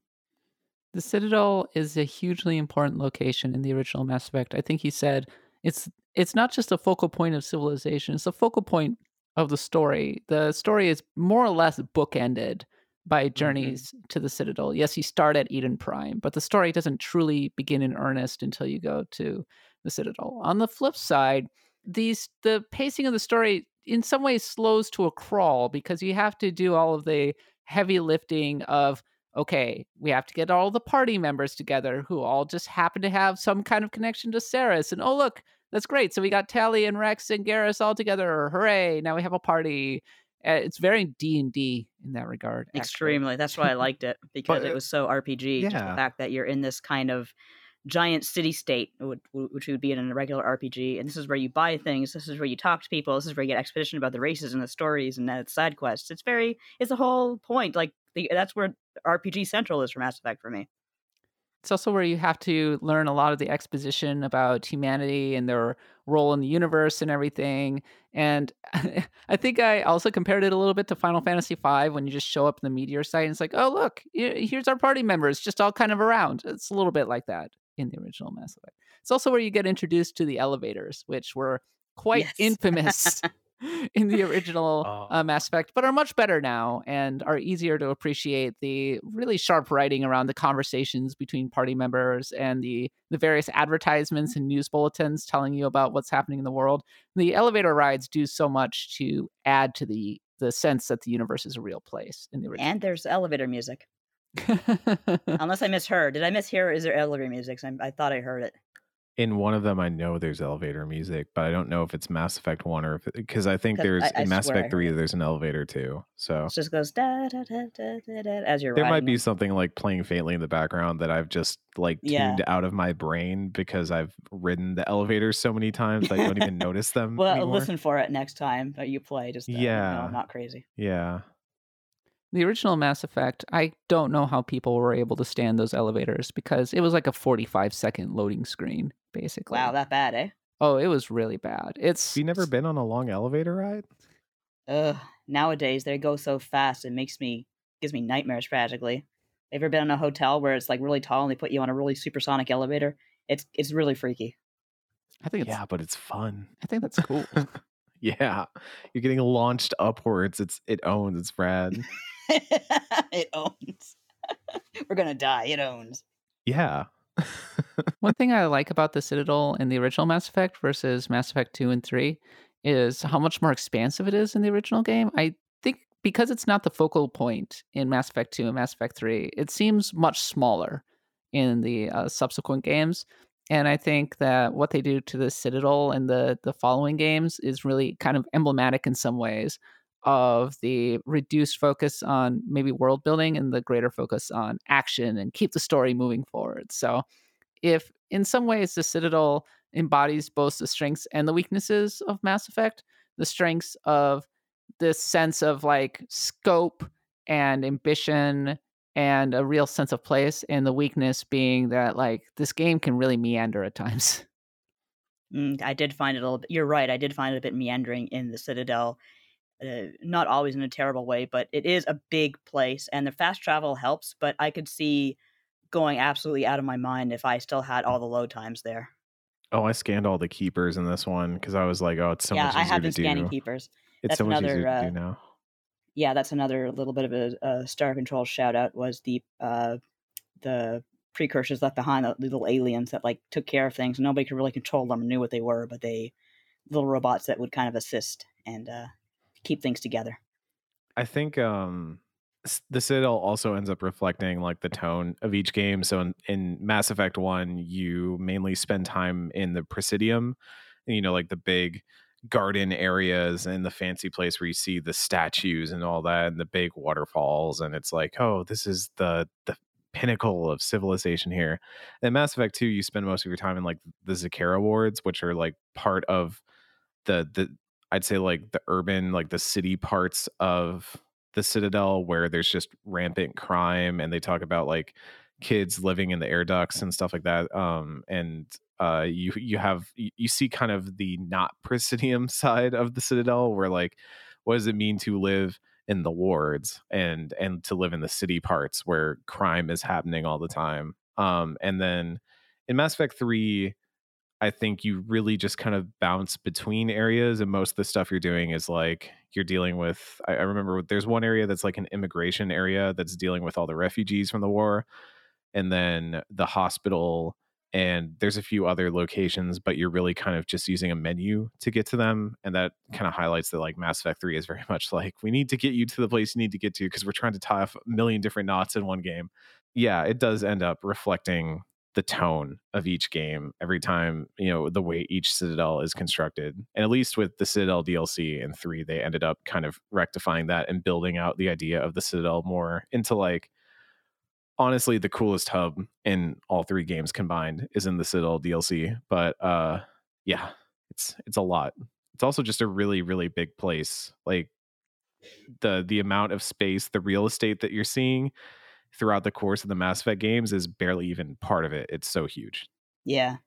For me, the game really truly gets started when you undock from the Citadel for the first time as the new captain of the Normandy, a full-blown Spectre, and head out into the galaxy ready to go on your adventures. And you're like, okay, let's get started. I think a lot of people struggle with Mass Effect 1 because, and I was tweeting about this, because Eden Prime and the Citadel are kind of wonky, slow-paced, slightly boring areas. Whereas Mass Effect 2 just like starts out with a bang and just never really stops, I think. So it's a lot easier to kind of get into. And part of me is like, I appreciate the stately nature, I suppose, of Mass Effect's pacing. It's almost like Alien versus Aliens, I want to say. But Yeah, exactly. Yeah. but I can also understand why people are like, the pacing in this game. Oh my God. And I think the Citadel embodies that. All right. Number 2. So once you depart the Citadel, you can go on a number of different quests. This was the kind of the BioWare method, you want to say, where you have like 3 major quests where you can tackle in any order. And as you complete them, eventually everything comes back together. And one of them takes place on a planet called Noveria. And you eventually discover this alien species called the Rachni. And the Rachni were there were a lot of wars in the Mass Effect universe, as it turns out, and the Rachni are just one of many aliens that tried to overrun civilization and were almost driven to extinction. And so you have an interesting choice here. Do you allow the Rachni to live, knowing that they might repopulate and then try to destroy civilization again? Or do you finish them off once and for all? And this is where I reveal that I am an utter monster. In my original playthrough of the original Mass Effect, I killed the Rachni Queen. Cat. I'm both shamed and I totally see you making that choice too. It's like, yeah, that sounds about right. Cat choice. Like, can't leave this loose end. Can't leave this loose end hanging. Better snip that. Yeah. Like Matriarch Venezia is still bleeding out in the corner. You're like, don't worry, I'll take care of that in a moment, but we're going to get rid of this Rachni Queen first. Make your peace with the galaxy. The Rachni are a dead race. Is our kind so frightening? You would seek our silence if you cannot muffle our songs? If you cannot have us as your obedient claws? This time, stay dead. We will not embrace the great silence. Yeah, like all of Noveria is so spectacular. I think it's my favorite part of those 3 missions. And you go through, I think the part that leads up to it helps make it so much more interesting too, because the planet that you're on, Noveria, is basically like a haven for corporations to do all their sketchy testing and lab work that they don't want any oversight on. So they build these giant labs into the mountains, and the people that run Noveria basically like they protect them from outside influence. So they literally have cannons pointed at the Normandy as the Normandy's coming in. They're like, hey, you're not approved to land here. You better tell us why, or we're going to shoot you out of the sky right now. And when you touch down, you find out that, like, okay, the lab you're trying to get to that has Matriarch Venezia, Saren's second in command, in it, is on lockdown right now. And they're like, yeah, something's going out there. If they don't tell us what it is soon, we're probably just going to wipe it off the face of the planet using a satellite, because we'd rather just destroy any evidence of wrongdoing here so that other companies can keep doing their messed up stuff and paying us a bunch of money to get it done. It's like, so I love that setup. And then you get into the labs and you find out, like, oh, what messed up stuff could they possibly have been doing? Oh, they were reviving the race of kind of a mix of the Zerg from StarCraft and the Buggers from Ender's Game, where it's like this alien hive mind race that is very like insect like, but also just has all kinds of scary claws and teeth and stuff like that. And and they're like, oh, they were trying to bring them back to life, but cut off the connection to the hive mind and control the soldiers as their own. That's not good. That's real bad. They should maybe blow this thing off the face of the planet. But then the Rachni end up being really cool. Like, I was mentioning it before the podcast started, but the part where the queen kind of like latches a sucker onto the window, and it's like supposed to be, there are a couple points in this game where they try to do jump scares, but it's in a way where they didn't really have like the cutscene technology to really do jump scares at the time. So it's just like, oh, scary. And, but the scary part is that one of the Asari commandos who you had killed earlier, like, kind of rises up from the dead and is being controlled by the Rachni Queen and starts like speaking for her and saying like, the songs of us will carry on. We do not, we didn't want to try and wipe out people in the past. And they have like, it's such a weird, creepy moment, but it's so good because you're like, oh, maybe the Rachni aren't so bad. Maybe they're just misunderstood. But also, I'm feeling this way while they're controlling a dead body to speak to me. So I'm really conflicted right now. Sounds like that scene in Independence Day with the scientist and the Yeah. alien. Mm-hmm. Yeah. Except not quite as nice, I guess. Yeah. It's cool. And I mean, this is like one of the decisions that people point to as being like, oh, it didn't pan out across the trilogy because of what happens in Mass Effect 3. But I still think it stands out as just a moment where like BioWare is really saying like, how do you feel about this? And they present you with a thing that has some pretty reasonable like reasons for either side. Once you get later in the series, I think you have stuff where it's like, hey, do you want to cure the genophage or do you want to be a monster? And, but the Rachni thing always struck me as, even when in your gut the right decision is to let the queen go and hope that nothing happens, it can still leave off on that note of like, do I fully know what I've just done, and am I okay with the potential consequences and ramifications of what I've just done if it doesn't go the way I think it's going to go? And I think that's good. It's good writing. Dreaming of a better sleep? Tossing and turning is not your destiny. And Ollie is here to help. Ollie invites you to sink into sweet, sweet slumber to improve your mental and physical health and overall wellness. More than just melatonin, Ollie's ingredients help you unwind your mind for a delightfully dreamy drift off. Sleep is on the way at Ollie.com. That's OLLY.com. Hey, it's Kaylee Cuoco for Priceline. Ready to go to your happy place for a happy price? Well, why didn't you say so? Just download the Priceline app right now and save up to 60% on hotels. So whether it's Cousin Kevin's Kazoo Concert in Kansas City, go Kevin, or Becky's Bachelorette Bash in Bermuda, you never have to miss a trip ever again. So download the Priceline app today. Your savings are waiting. Go to your happy place for a happy price. Go to your happy price, Priceline. I killed the Rachni because I was role-playing a renegade. So I was like, I'm going to pick every evil decision in this game. But at a certain point, I became invested in my Shepherd, and I started going more Paragon. And in my headcanon, that was a turning point for my character because they felt they were racked with such immense guilt over destroying a species that they began to change. Now, that they still sacrificed the console at the end of the game because they are still supportive of the human agenda, I want to say. But by Mass Effect, but the decision to kill the Rachni always stuck with my character. And so by Mass Effect 2, they start to turn a lot. And Mass Effect 2 is where like the big turning point for them, where they become not giant racist jerks. So I'm sorry, I was wrong. That's the story of Ender's Game. I was gonna say, he wiped out the alien race and felt guilt about it. That's the story of Ender's Game. I killed them all, but I felt real bad about it. Oh well. I'm sorry. Ender's Game is written by Hatsune Miku and nobody else. No one else wrote that. As for setting the Rachni free, I always think of the quote from The Simpsons: "Freedom, horrible, horrible freedom." And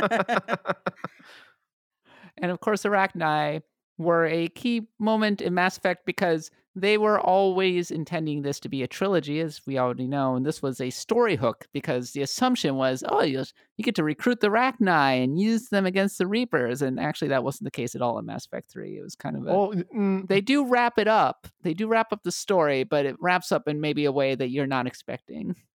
Yeah, that was kind of the bummer of it, was that the way they end up resolving it was not super great and didn't feel like a good resolution. And I think it's really hard to try and like explain in any way why it makes sense. It's just kind of a bummer, even though it does give Grunt like one of the best moments of the trilogy, where he just busts out of the ground. He's like, I lived.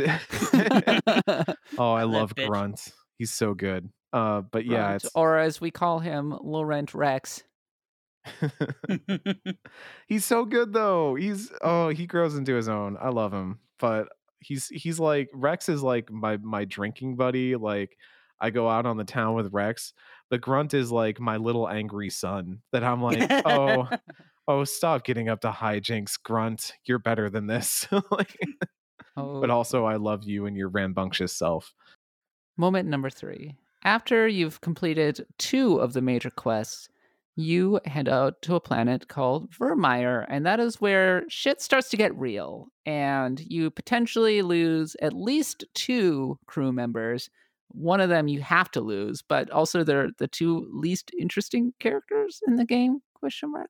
But there's a lot happening in this particular segment, and this is where, in my opinion, the story kicks into high gear. Because one of the things about Mass Effect is the first half is just okay.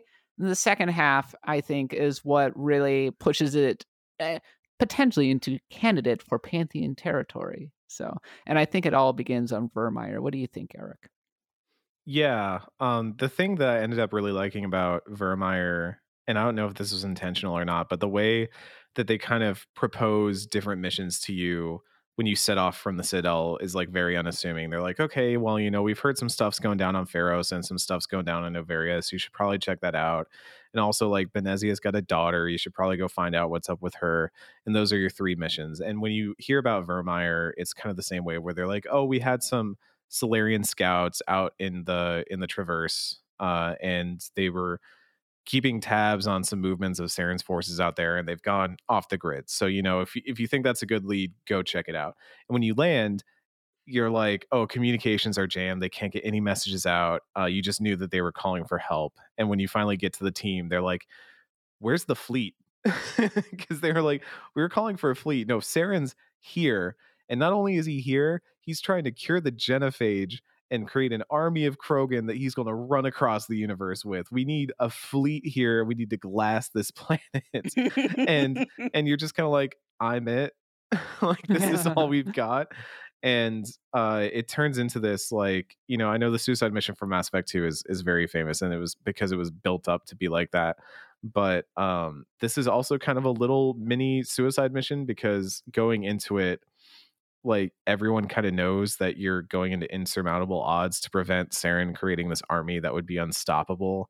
And you have a face off with Rex, where Rex is obviously like, I'm Krogan, I want the genophage cured. Why shouldn't we help Saren? Why would I not want to be a part of that? And he pulls a gun on you. And if you can't talk him down, Ashley, the space racist, shoots him because she's like, I didn't like the way he was looking at you. And you're like, God, Ashley, you're such a space racist. I'm leaving you here on Vermeer, because that also happens. You have to lose a human squad mate on Vermeer because you split up into multiple teams, and one gets pinned down by fire in one area, and the other one is trying to defend this like nuclear bomb that you're trying to set off on the plant to destroy it. And so you have to go pick one to save, and the other one will die. And like, it escalates so fast, it gets so real so fast. And this is the moment where I think Mass Effect becomes what people remember it being, which is this, okay, now you have these characters you care about and they can die.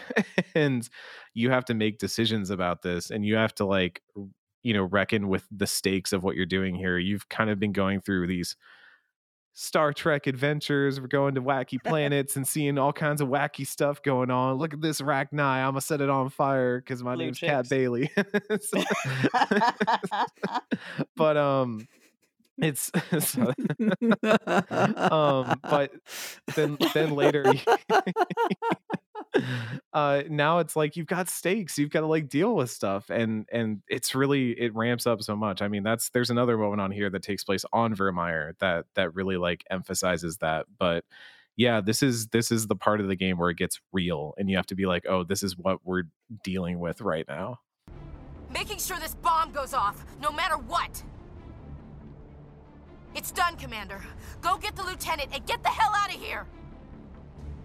Belay that. We can handle ourselves. Go back and get Williams. Alenko, radio Joker and tell him to meet us on the AA tower. Yes, Commander. You know it's the right choice, LT. Stay alive. I'll be coming to get you too, Ash. I think we both know that's not gonna happen, Commander.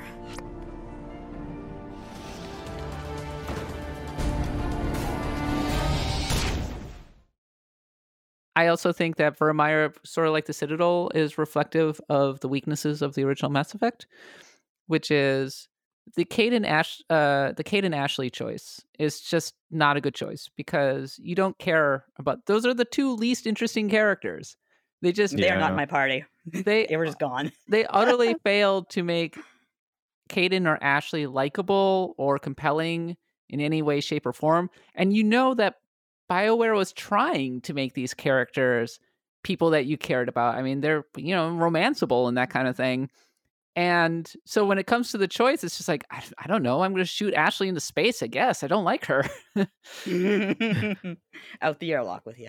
Yeah, I think it's just, it becomes a harder thing because you have to make the choice. And normally, I think, I'm thinking through the series, and in most situations, people die as a ramification of your choices, but you don't outright say like you're the one that gets to live, and you have to actually do that. You get on the radio and you say, I'm coming to save you, Lieutenant Alenko, or whatever.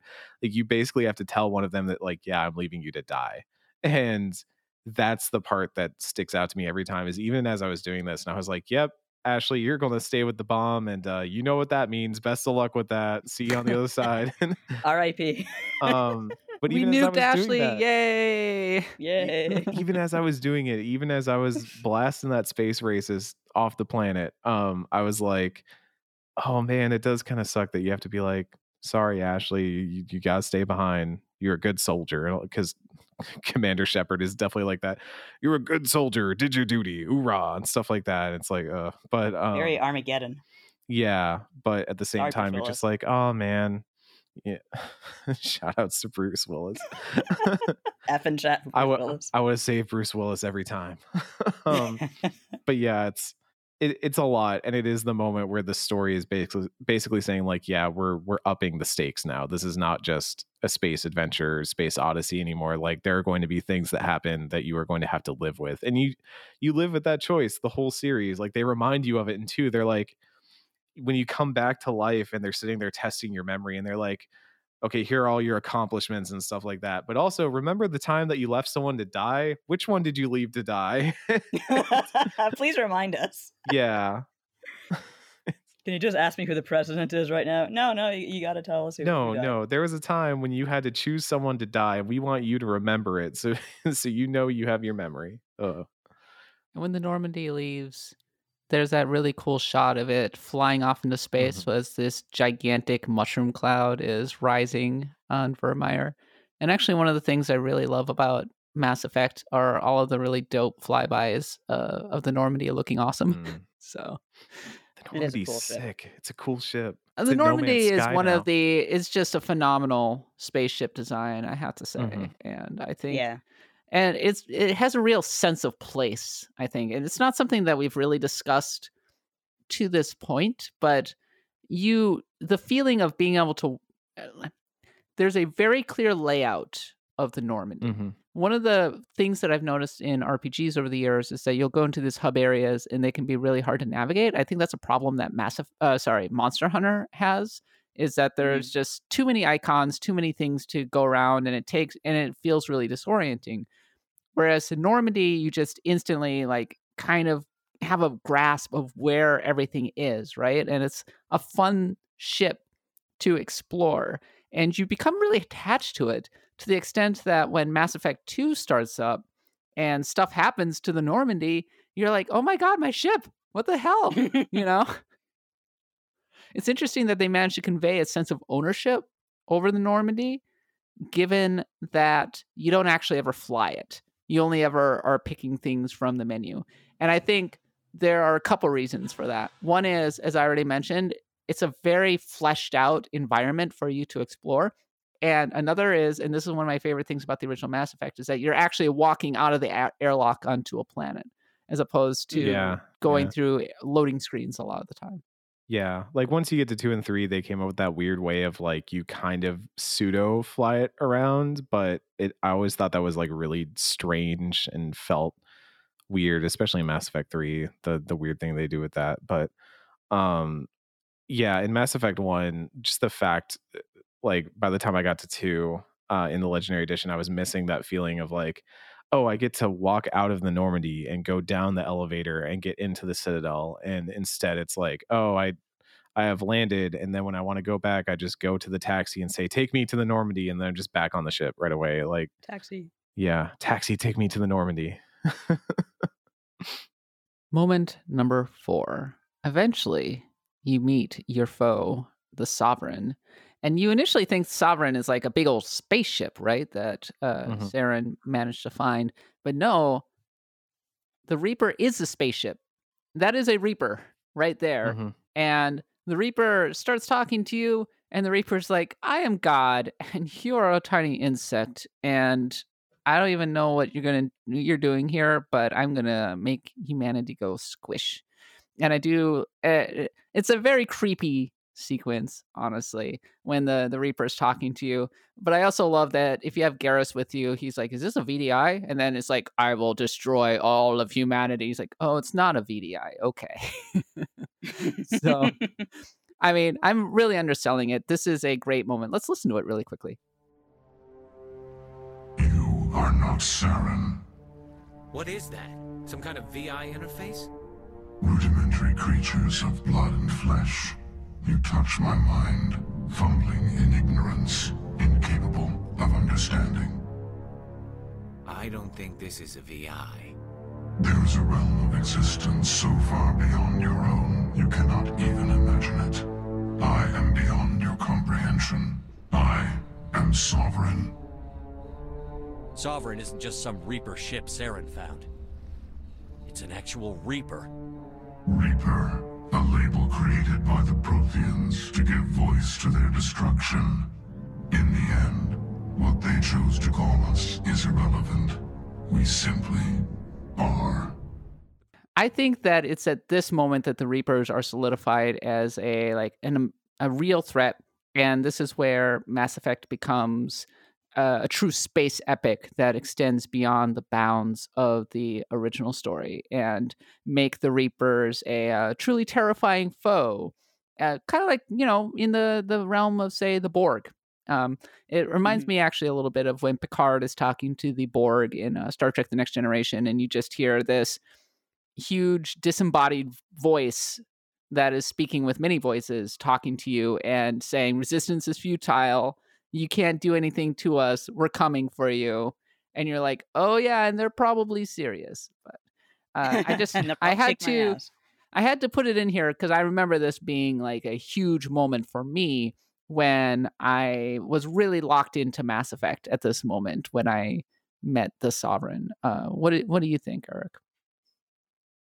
I think it's an incredible moment for like 2 reasons. Because it sets up this enemy that, like, you'd been dealing with Saren the whole time. And I think it's easy to have your suspicions that Sovereign might be a Reaper, but to not just have confirmation, but to be speaking to it. And like, shout outs to the voice acting work that was done here. I mean, the line that I think a lot of people remember, which is like, you exist because we allow it and you end because we demand it, is like, oh, that's a great moment. But it's also the revelation that the reason why the mass relays in the Citadel exist, because if you go diving into some of the extra conversations in the lore up to this point, you can kind of start to surmise that, like, hey, so no one actually built the Citadel. They just kind of found it and were living on it, and everyone kind of assumed it was Prothean. Same with the mass relay technology. And they were just like, oh yeah, we just found it and it worked. And there were a bunch of keepers hanging out on it. We tried to figure out what was going on, but they just kind of ignored us. But we were like, hey, cool, free house, let's hang out here. And that's how galactic civilization forms.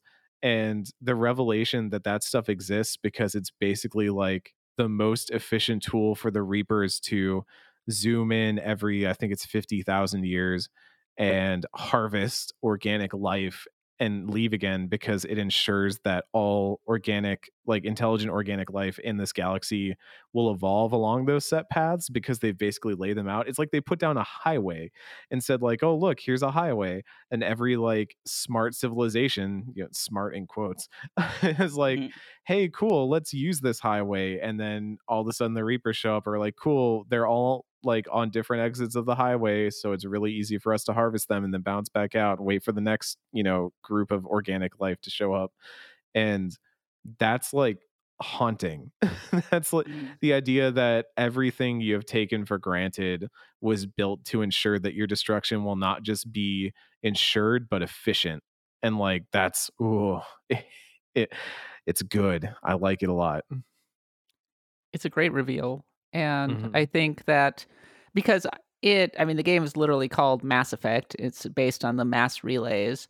The Citadel is established from the very beginning as this, hub of galactic civilization. So it's there, top of mind, right from the very beginning.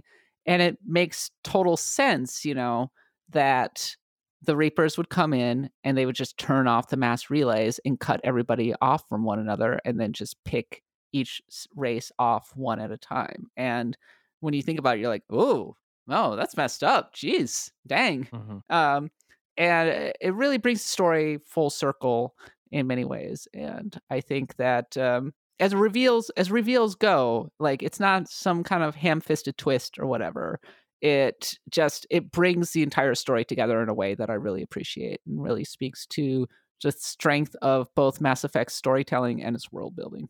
And finally, number 5, the final battle around Citadel, which I think we were talking about this on the round table, Eric, but I love this entire sequence. If you skip Mass Effect, it's a real bummer that you're like missing out being on the outside in zero gravity, watching aliens flying away in that kind of hilarious ragdoll way that was very common circa 2007.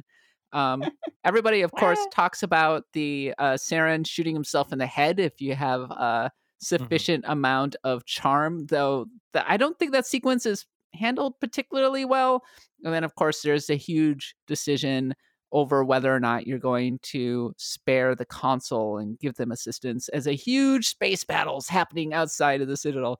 It's actually one of my entire favorite whole sequences in the entire trilogy, and just a terrific capper to the original game that really made me want to keep playing Mass Effect 2. Yeah, it's so cool when you're running up. I mean, like the whole bit from like Ilos, and I'm now kicking myself because another one of the moments we should have had on here is when you're talking to the Prothean VI on Ilos, and he's revealing to you that there was like a stash of Prothean scientists that basically worked, like they hid away from the Reapers for years, and then when they came back to, they basically worked on a way to turn off the Citadel, because the Citadel is a giant mass relay that's going to warp in all the Reapers and start the harvest. And they found a way to create like a bit of code that if you can install it on the Citadel, it'll stop it from letting that get warped in. And so you're like racing against Sovereign to get to that and stop Sovereign from activating the giant mass relay and bringing in all the Reapers. But as you're like, you're sprinting through with the Mako, and then you get on the Citadel and you're running up the side of the Citadel in 0G, and just overhead you see Sovereign, like the ship, and it's just massive and it's destroying everything. And like I think it's the moment where you gain this appreciation for what you're fighting. Like it's taking all the fleets that you have to deal with one Reaper, and it's trying to warp in a bunch of them. And it's just such a cool moment. And I saved the council, and here's how I justify it. I don't care about the council. They're replaceable as far as I'm concerned.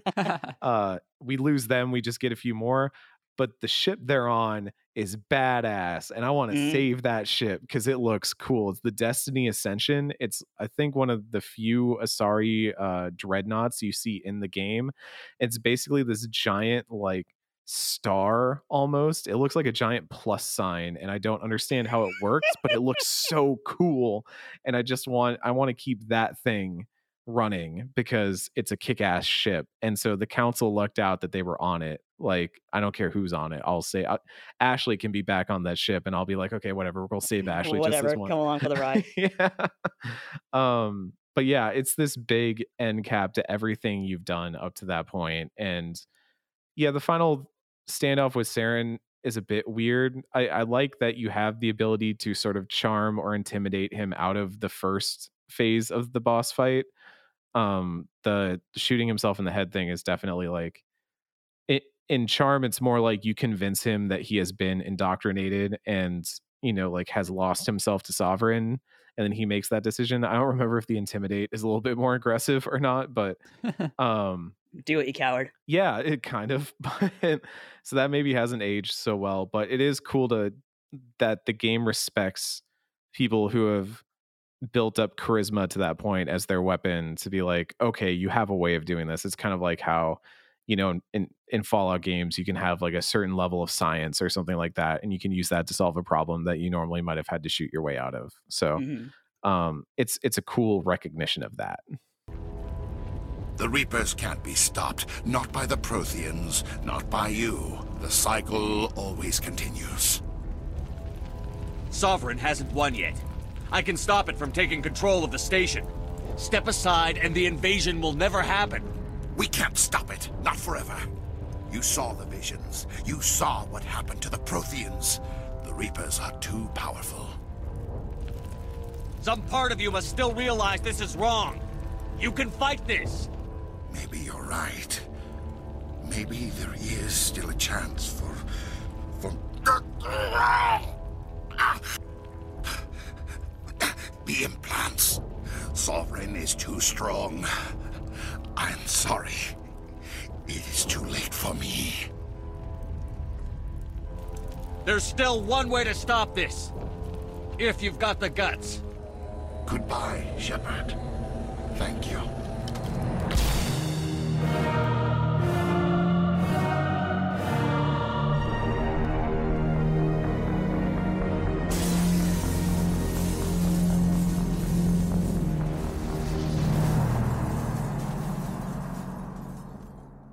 It feels like a callback to Fallout is what it feels like. And I think a lot of people appreciate it because it's a real RPG sort of moment where you can actually get out of an encounter using your charisma and everything. I don't think it quite rings true because the way that the actual dialogue is written kind of carries off as Saren's basically, we can't beat the Reapers. Yes, you can. But no, you can't. Yes, you can. Oh, yeah, you're right. We can. Well, anyway, I screwed up. I'm going to shoot myself in the head now. And that's that. Yeah. I will say that Husk Saren looks very creepy. And how he's like slowly but surely being taken over by the Reapers. That's like a really good design. Moving away from the very charismatic villain that you see at the beginning of the game to the much more brainwashed, withering away character that you see at the end. Yeah, every time you run into him, he has like more just bits of tech and stuff like that. I think he has a line on the Citadel where if you kind of like tried to appeal to him on Vermeer, he's like, Sovereign sensed my weakness and gave me more strength and instilled more confidence in me. I'm like, he put more stuff in you, man. Like you fell asleep one night and you woke up in a tub full of ice and it was different. I just appreciate it's not easy to do a really high quality finale. I think so many AAA video games really fall flat actually when they hit their conclusion, and that goes for a lot of RPGs as well.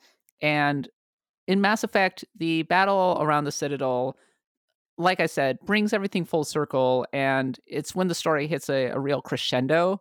And everybody calls out the suicide mission in Mass Effect 2 as the highlight of the series, and in many ways they're probably right. Like the suicide mission's just freaking incredible, but I think the battle around the Citadel definitely deserves merit as an incredible moment in the series. I love it. I love it a lot.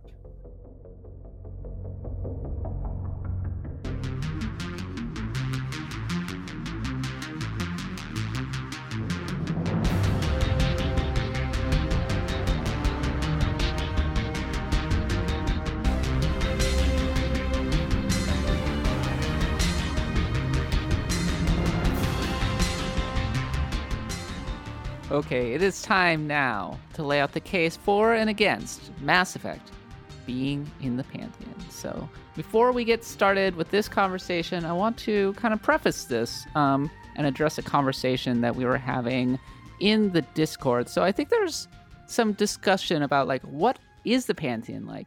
How does a game get into it? Because we've had a number of games go into the Pantheon and people are like, does it deserve to be in there? Like System Shock 2 and Final Fantasy 8.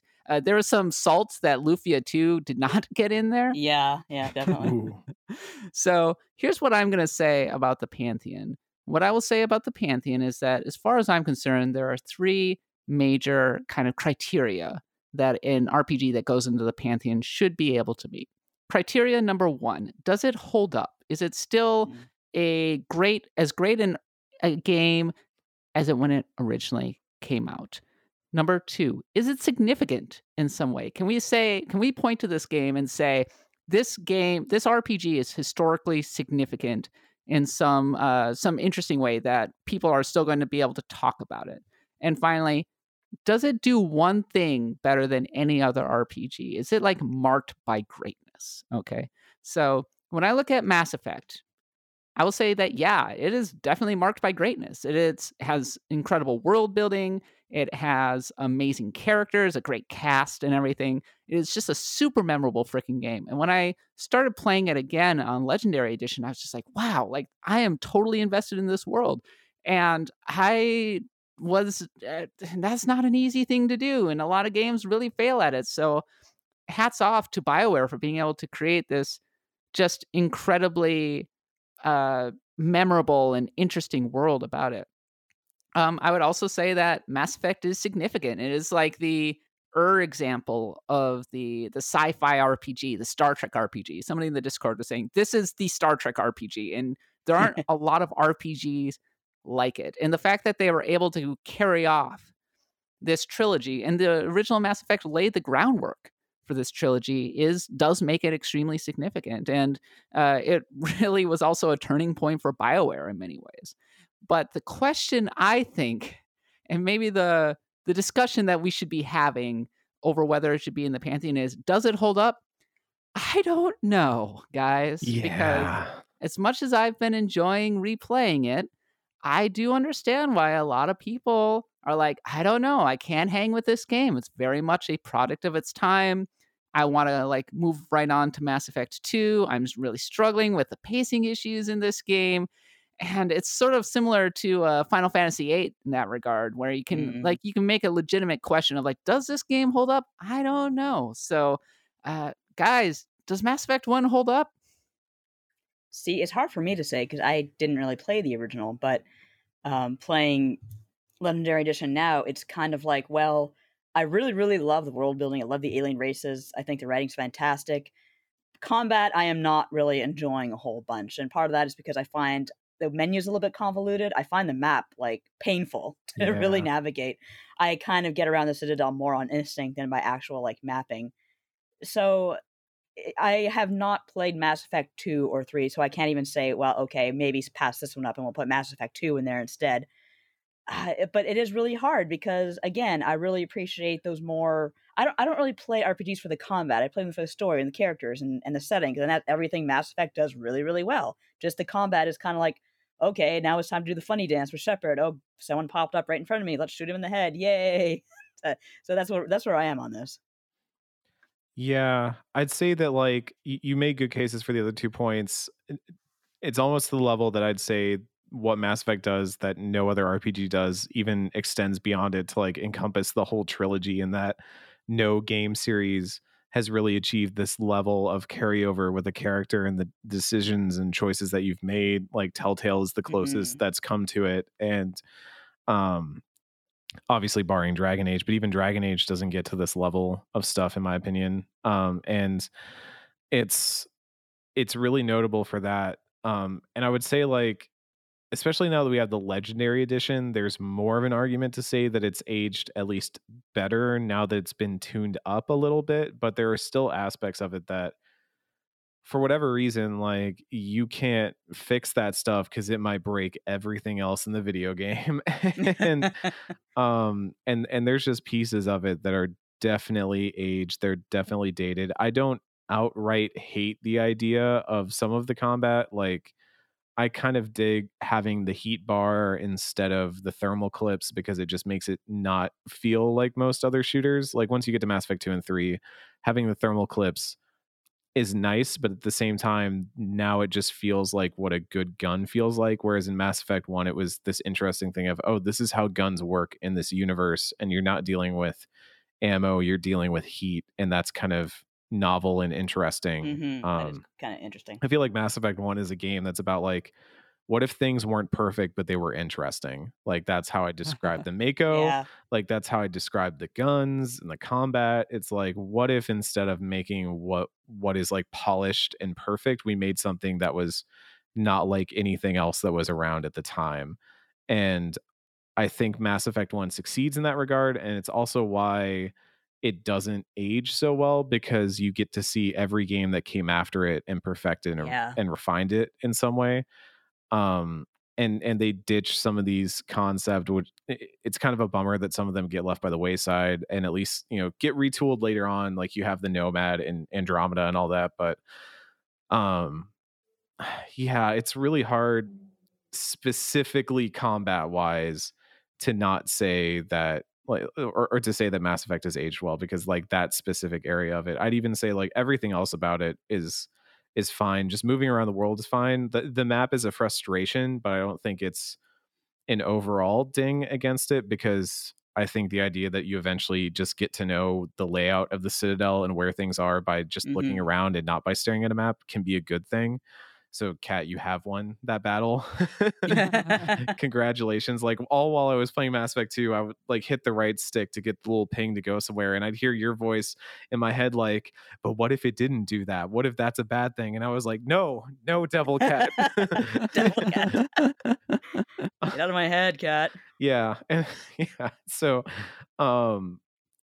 yeah, I mean, the map could be a lot cleaner and a lot more like visually better, but also I do like the idea that you get to know the places that you're in just by being in them. And man, this is tough. You know, it's like telling your kid that they made a bad drawing and why it's not going on the fridge, you know? I'm like, Timmy, this is good, but you know, your technique is rote. It's uninspired. I just tried to draw an owl, Dad. Light owl. So I don't know. Why don't you love my Mass Effect 1? Yeah. Can't believe you're doing this to me. I volunteered to come on to do this. The gameplay is really experimental in a lot of ways, and they're doing so much heavy lifting, trying to bring this whole experience together. And the fact that they do, and it's not a complete disastrous mess, is actually really impressive.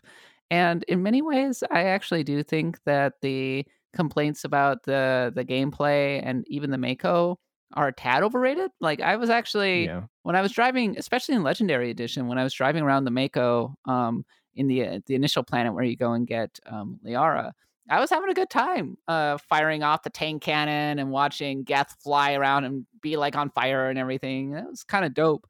And there's a certain charm to it being like bouncy castle physics, as somebody called it. But also the Mako is freaking like, there's way too much of it. And the fact that, you know, you're constantly in that thing and it is one of the most unpolished parts of the game, like it really stands out like a sore thumb in a lot of ways.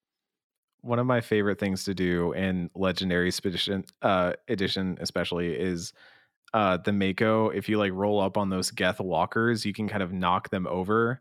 And like I put a picture of it on my social media, but you can kind of like pin them also, like you're trying to make them say uncle. And it's like, again, you want to talk about like humans doing things not the right way, and everyone's like, okay, we've got these optimized Geth walkers built for war, and then here comes this Camaro with a tank cannon on top of it, and it rolls up and pins the walker to the ground. And Stop hitting Shepard's yourself. like, Stop hitting say yourself. uncle. Yeah, it's it's goofy in a way that I love. And that's maybe like, yeah, the more I think about it, the more I'm like, yeah, it's not perfect, but it's also like not completely unplayable. I feel like the Legendary Edition made it like perfectly manageable by modern standards. So it might be, it might have friction, but that doesn't mean that it's outright bad. Yeah, Austin Walker was saying that the friction was like the point, and that he preferred the friction toward the like almost overbearing polish that you found in Mass Effect 2 and 3. The jank. There's something appealing about it. I do think that it definitely has some pacing issues, but upon replaying the original Mass Effect, I was found that I was able to get it. It's a little bit like settling in to the universe, and then it kicks into high gear into the second half. So in some ways, I can appreciate the way that it takes its time in establishing its universe, even if I think that, you know, the gathering of the parties, you know, a tad contrived and everything. But yeah, I don't know. Like, when I look at this game, I'm all over the place on it. I don't think that the combat's great, but also I don't think that's a deal breaker. When I talk about its relative strengths, which is its world building is just S tier, you know, S tier, like, and it was all established in the original Mass Effect. And if the world building hadn't worked in Mass Effect 1, then we wouldn't have had Mass Effect 2 and 3, or at least people wouldn't have cared as much. That's true. It's so hard to work through because I think if we were talking about the Legendary Edition specifically, this would be an easy answer, because like there's something incredible about the Legendary Edition that you get to like see not just how Mass Effect developed over the years and how they created this trilogy that did something that no other trilogy has really managed to do before, but it also ends up being this, we talked about this on our roundtable, I think, but like the idea that this is a time capsule of what development was like on the Xbox 360, that you can see the different eras of development on an entire console generation in one series. And that's what makes Mass Effect 1 interesting now, is you get to be like, right, this is what we thought good games looked like in 2007. And it's completely different now in 2021, but that doesn't necessarily mean it's bad. And this is difficult. I don't like this. Well, if I can interject as a newbie and just kind of give my point of view from... I gave a pass to System Shock 2. I said its gameplay was not as much fun as its story and its setting, and that's still very true. We talked about Terranigma, where the general gameplay is generally very good, but that awful Bloody Mary fight really kind of brought it down for people. But that still wasn't enough of a ding to kind of say, okay, this doesn't deserve to be in the Pantheon. I'm going to go with yes, simply because, again, as I said, I do not play RPGs for fantastic polished mechanics. I play them because the setting and the world and the characters and the story, those all take top priority for me, and they're great. I can't say too much of a bad word against many of them. And so yeah, that's my point of view from a Mass Effect newbie. Take it for what it's worth.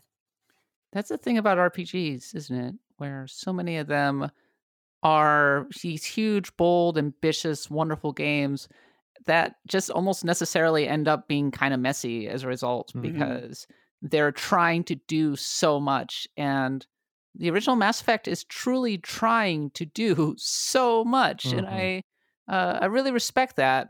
And replaying it, you know, in 2021 on Legendary Edition, it really is unlike almost any other game I've ever played, and it continues to be that way. And its quirks and its foibles do add a lot of charm to it, in much the same way that the original Final Fantasy VIII does. And I can almost imagine Nadia going, "How dare you!" Boo.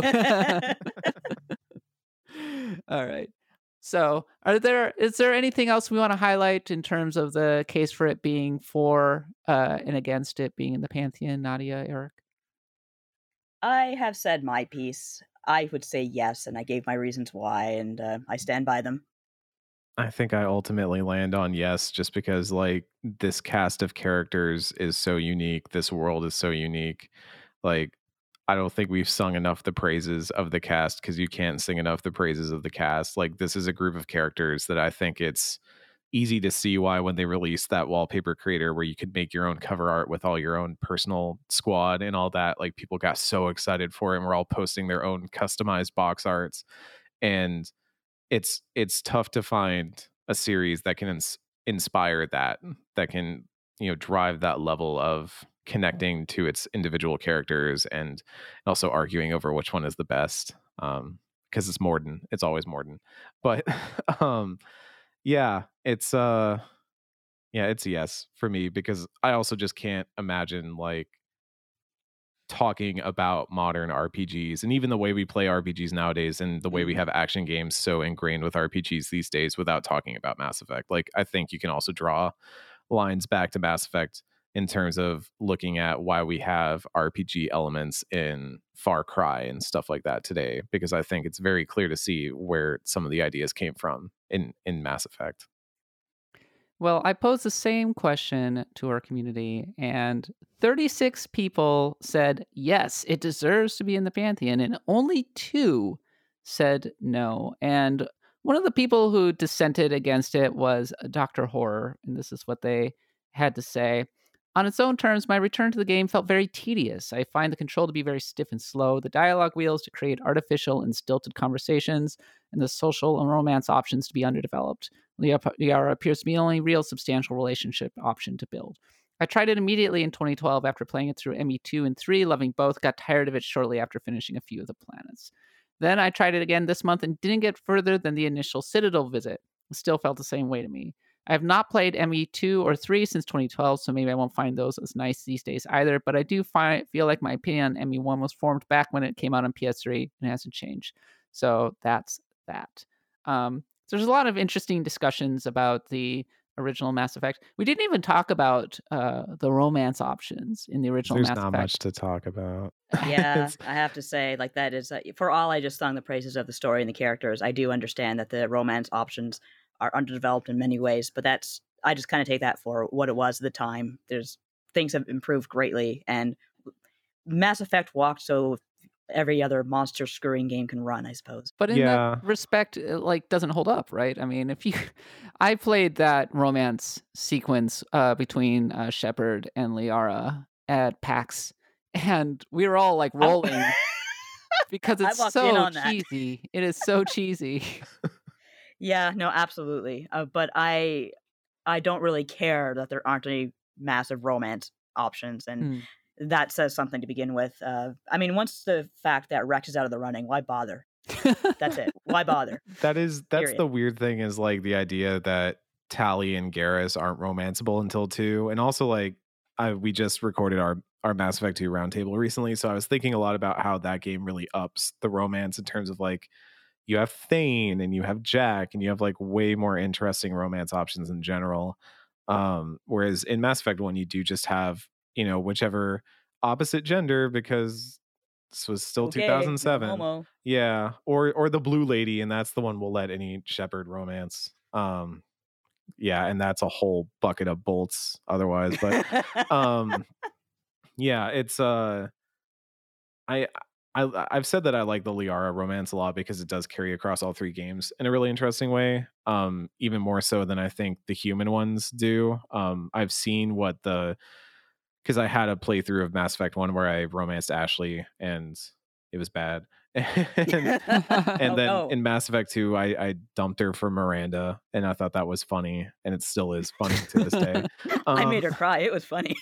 Yeah, she shows up and she's like, "Oh my God, Shepard, you're alive!" And I'm like, "Yeah, this is Miranda, by the way." A lot has changed in 2 years. I died. I came back. I moved on. Moved on. Third one, real strong point there. She like. I'm trying to remember. It's her. I know Liara kisses you right away because I just replayed that part in Mass Effect 2. But I always thought that was weird. That's been like 2 years, and they're just immediately like blasting you on the face, and I'm like, that's okay, you know. Let's first reintroduce ourselves first. But yeah, the romance stuff in 1 is definitely a knock against it. I think it's up to the par with what you would expect from BioWare at the time, because I mean, how many romance options did KOTOR or Jade Empire have? There weren't that many. I think Jade Empire only had 3, And I think KOTOR only had 2 question mark, I think. You know, as much as those games became known for having romance options and having, you know, interesting romances and stuff like that, it could have been better, but it also could have been a lot worse. So that's how I feel about it. I think the thing that was really neat about Mass Effect was that they were really enthralled with the idea of choice-based gameplay when it came to story, which is a deeply RPG thing, which is why I've always, in some ways, brushed off all of the like focus on the actual gameplay, because to my mind, Mass Effect has always been much more about developing your Shepard, developing the choices that you make within this interactive story. And in that respect, it feels very RPG to me. And Mass Effect attempted this on a scale that we hadn't really ever seen to that point. And it's pretty remarkable that they carried it through all 3 games, and it makes me a little sad, honestly, that we're never going to see anything like it again, probably. Like, I don't feel like a AAA developer is willing to commit to 3 full games. 3 full games. Yeah. It's ridiculous. Yeah. I mean, yeah, I don't even know when the next Mass Effect is going to show up, because that, I mean, they're still working on Dragon Age, and that's got to be years off at this, not Dragon Age, but Mass Effect has to be like years off at this point. And it is hard to think not just about like a publisher committing to that, but also an entire dev team committing to that, like keeping that leadership stable the whole way through is also something that you don't always have. I can think of maybe a few studios off the top of my head that have managed it, and it's such an anomaly, and that's why I find it so fascinating and so interesting. So, man, I'm still on the yay vote. I'm still on the yay vote. Well, folks, Nadia and Eric say yes, as does our community. This is what I will say about Mass Effect. I am not entirely sure that the original game deserves to be in the Pantheon. I'm also not entirely sure that Mass Effect 2 and 3 deserve to be in the Pantheon, because I believe that the Mass Effect trilogy is more than the sum of its parts. I think that the trilogy as a whole deserves to be in the Pantheon, because there are just so many great moments that coalesce into one full and kind of amazing space opera.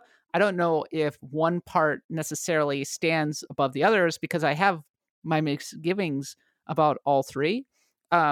Yes, I think that Mass Effect is a little bit similar to Final Fantasy VIII, in that you could say like that's another RPG that's more than the sum of its parts in many ways, and another like very ambitious game that really was kind of broken but remains very charming to this day, and is still very significant and still has the mark of greatness to it. But does it hold up? It's an open question. I don't know. So I do not object to it going to the Pantheon. Hell, I put it into the top 25 RPGs of all time. But if we're like really drilling down and like sitting back and thinking about it, my first thought is, well, I mean, Mass Effect is not just any one part. It's the trilogy.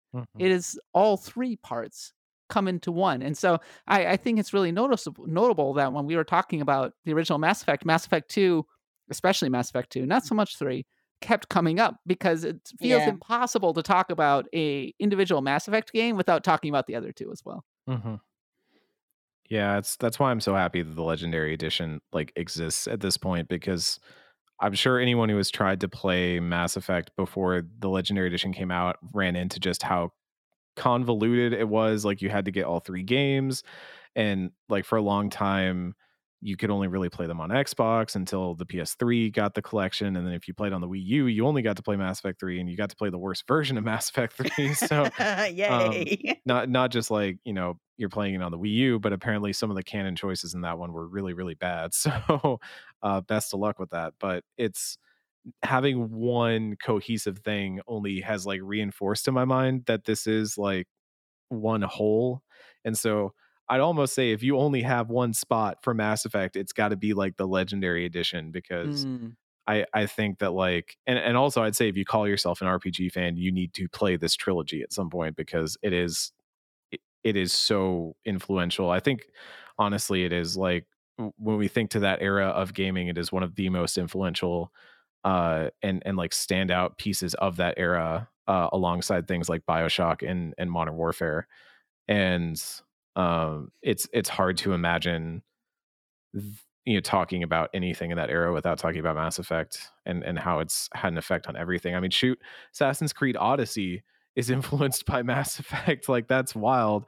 And that's, that just goes to show, like, this is a really incredible series. So, yeah, it's like the Lord of the Rings trilogy of video games, right? I mean, you wouldn't necessarily shout out and like, we all have fond memories of, Fellowship of the Ring or Two Towers or Return of the King, but we wouldn't necessarily shout them out as like, well, this one deserves to be in the pantheon and this one doesn't necessarily. Like, they're all of a piece, right? And they all flow from one story to the next, and they all hold up just fine on their own, watching them and everything. But you think of it as a total whole, right? And that's what the Mass Effect trilogy is. Anyway, but also Fellowship is the best. Fellowship is the best. Yeah, I agree with that.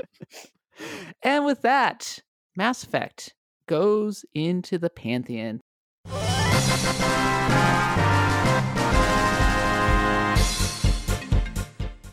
Thank you so much to everybody for voting and participating in what was a very fun monthly game club. The next game that we're going to be taking on is Shin Megami Tensei 3 Nocturne. And that's going to be a great one. So, all right. And that is it for our Mass Effect Pantheon of the Game Club episode. Thanks to everybody for listening, and once again for supporting us at the $10 level and above. And make sure to go listen to the rest of our Pantheon of the Blood God episodes. We've covered Lufia 2 and Final Fantasy 8 and System Shock 2, all to various degrees in Skies of Arcadia. And I think over time we've really refined the format, and I think that each time we get a little bit better and a little more in-depth, and I think this was the best one yet, and I've been really enjoying it. Thank you, as always, Eric, for coming on the show. Really appreciate it, and please promote everything one more time for our audience. Hello, I'm Eric Van Allen. You can find me shitposting online at Seamoosi, that's SEAMOOSI, on Twitter. I got some good ones on there lately. You're going to want to check it out. And also, I'm a reporter over at Destructoid. You can follow all my coverage over there. I'm also one half of Normandy FM, a retrospective podcast that's currently working its way through The Last of Us Part 2. We are working on whatever is coming after that. It may get a little strange in the context of life. Hint, hint. And I don't know. I just appear elsewhere and everywhere. I'm on a lot of podcasts and stuff these days because it turns out that being a Mass Effect person is good for my brand right now. So it would be, yeah. And if y'all ever want to do a pantheon about a Tales game, you want to talk about some Tales of Symphonia up in here, you want to talk about some Tales of Vesperia. Oh, we are definitely have plans to get you on here to talk about Tales. Do not worry. I am so happy that this year is coalescing to be the year of my brand. Like Mass Everything Effect, is coming up, Eric. Tales, Guilty Gear. Like, it's just all my stuff, and I'm loving it. Neo, The World Ends With. How did 2021 turn into a year where there is a new Tales game, a new Mass Effect game, and a sequel to The World Ends With You? That's like my three favorite things right there. Can we get another like re-release of Final Fantasy X, and then we'll just like round the whole thing out? We'll be back as always next month to add another game to the Pantheon. But until then, for Eric, Nani, and myself, thanks for listening and happy adventuring.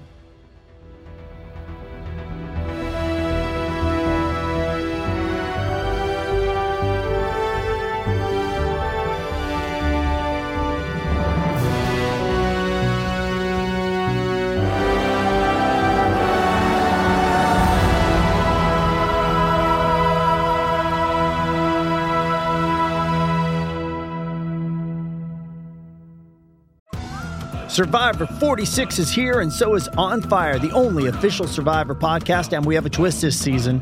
The winner of Survivor 45, Dee Valladares, will be joining us every week. We're going behind the scenes of the biggest moments, the how and the why things happen, and the strategy and analysis you can only get from someone like me, a Survivor winner.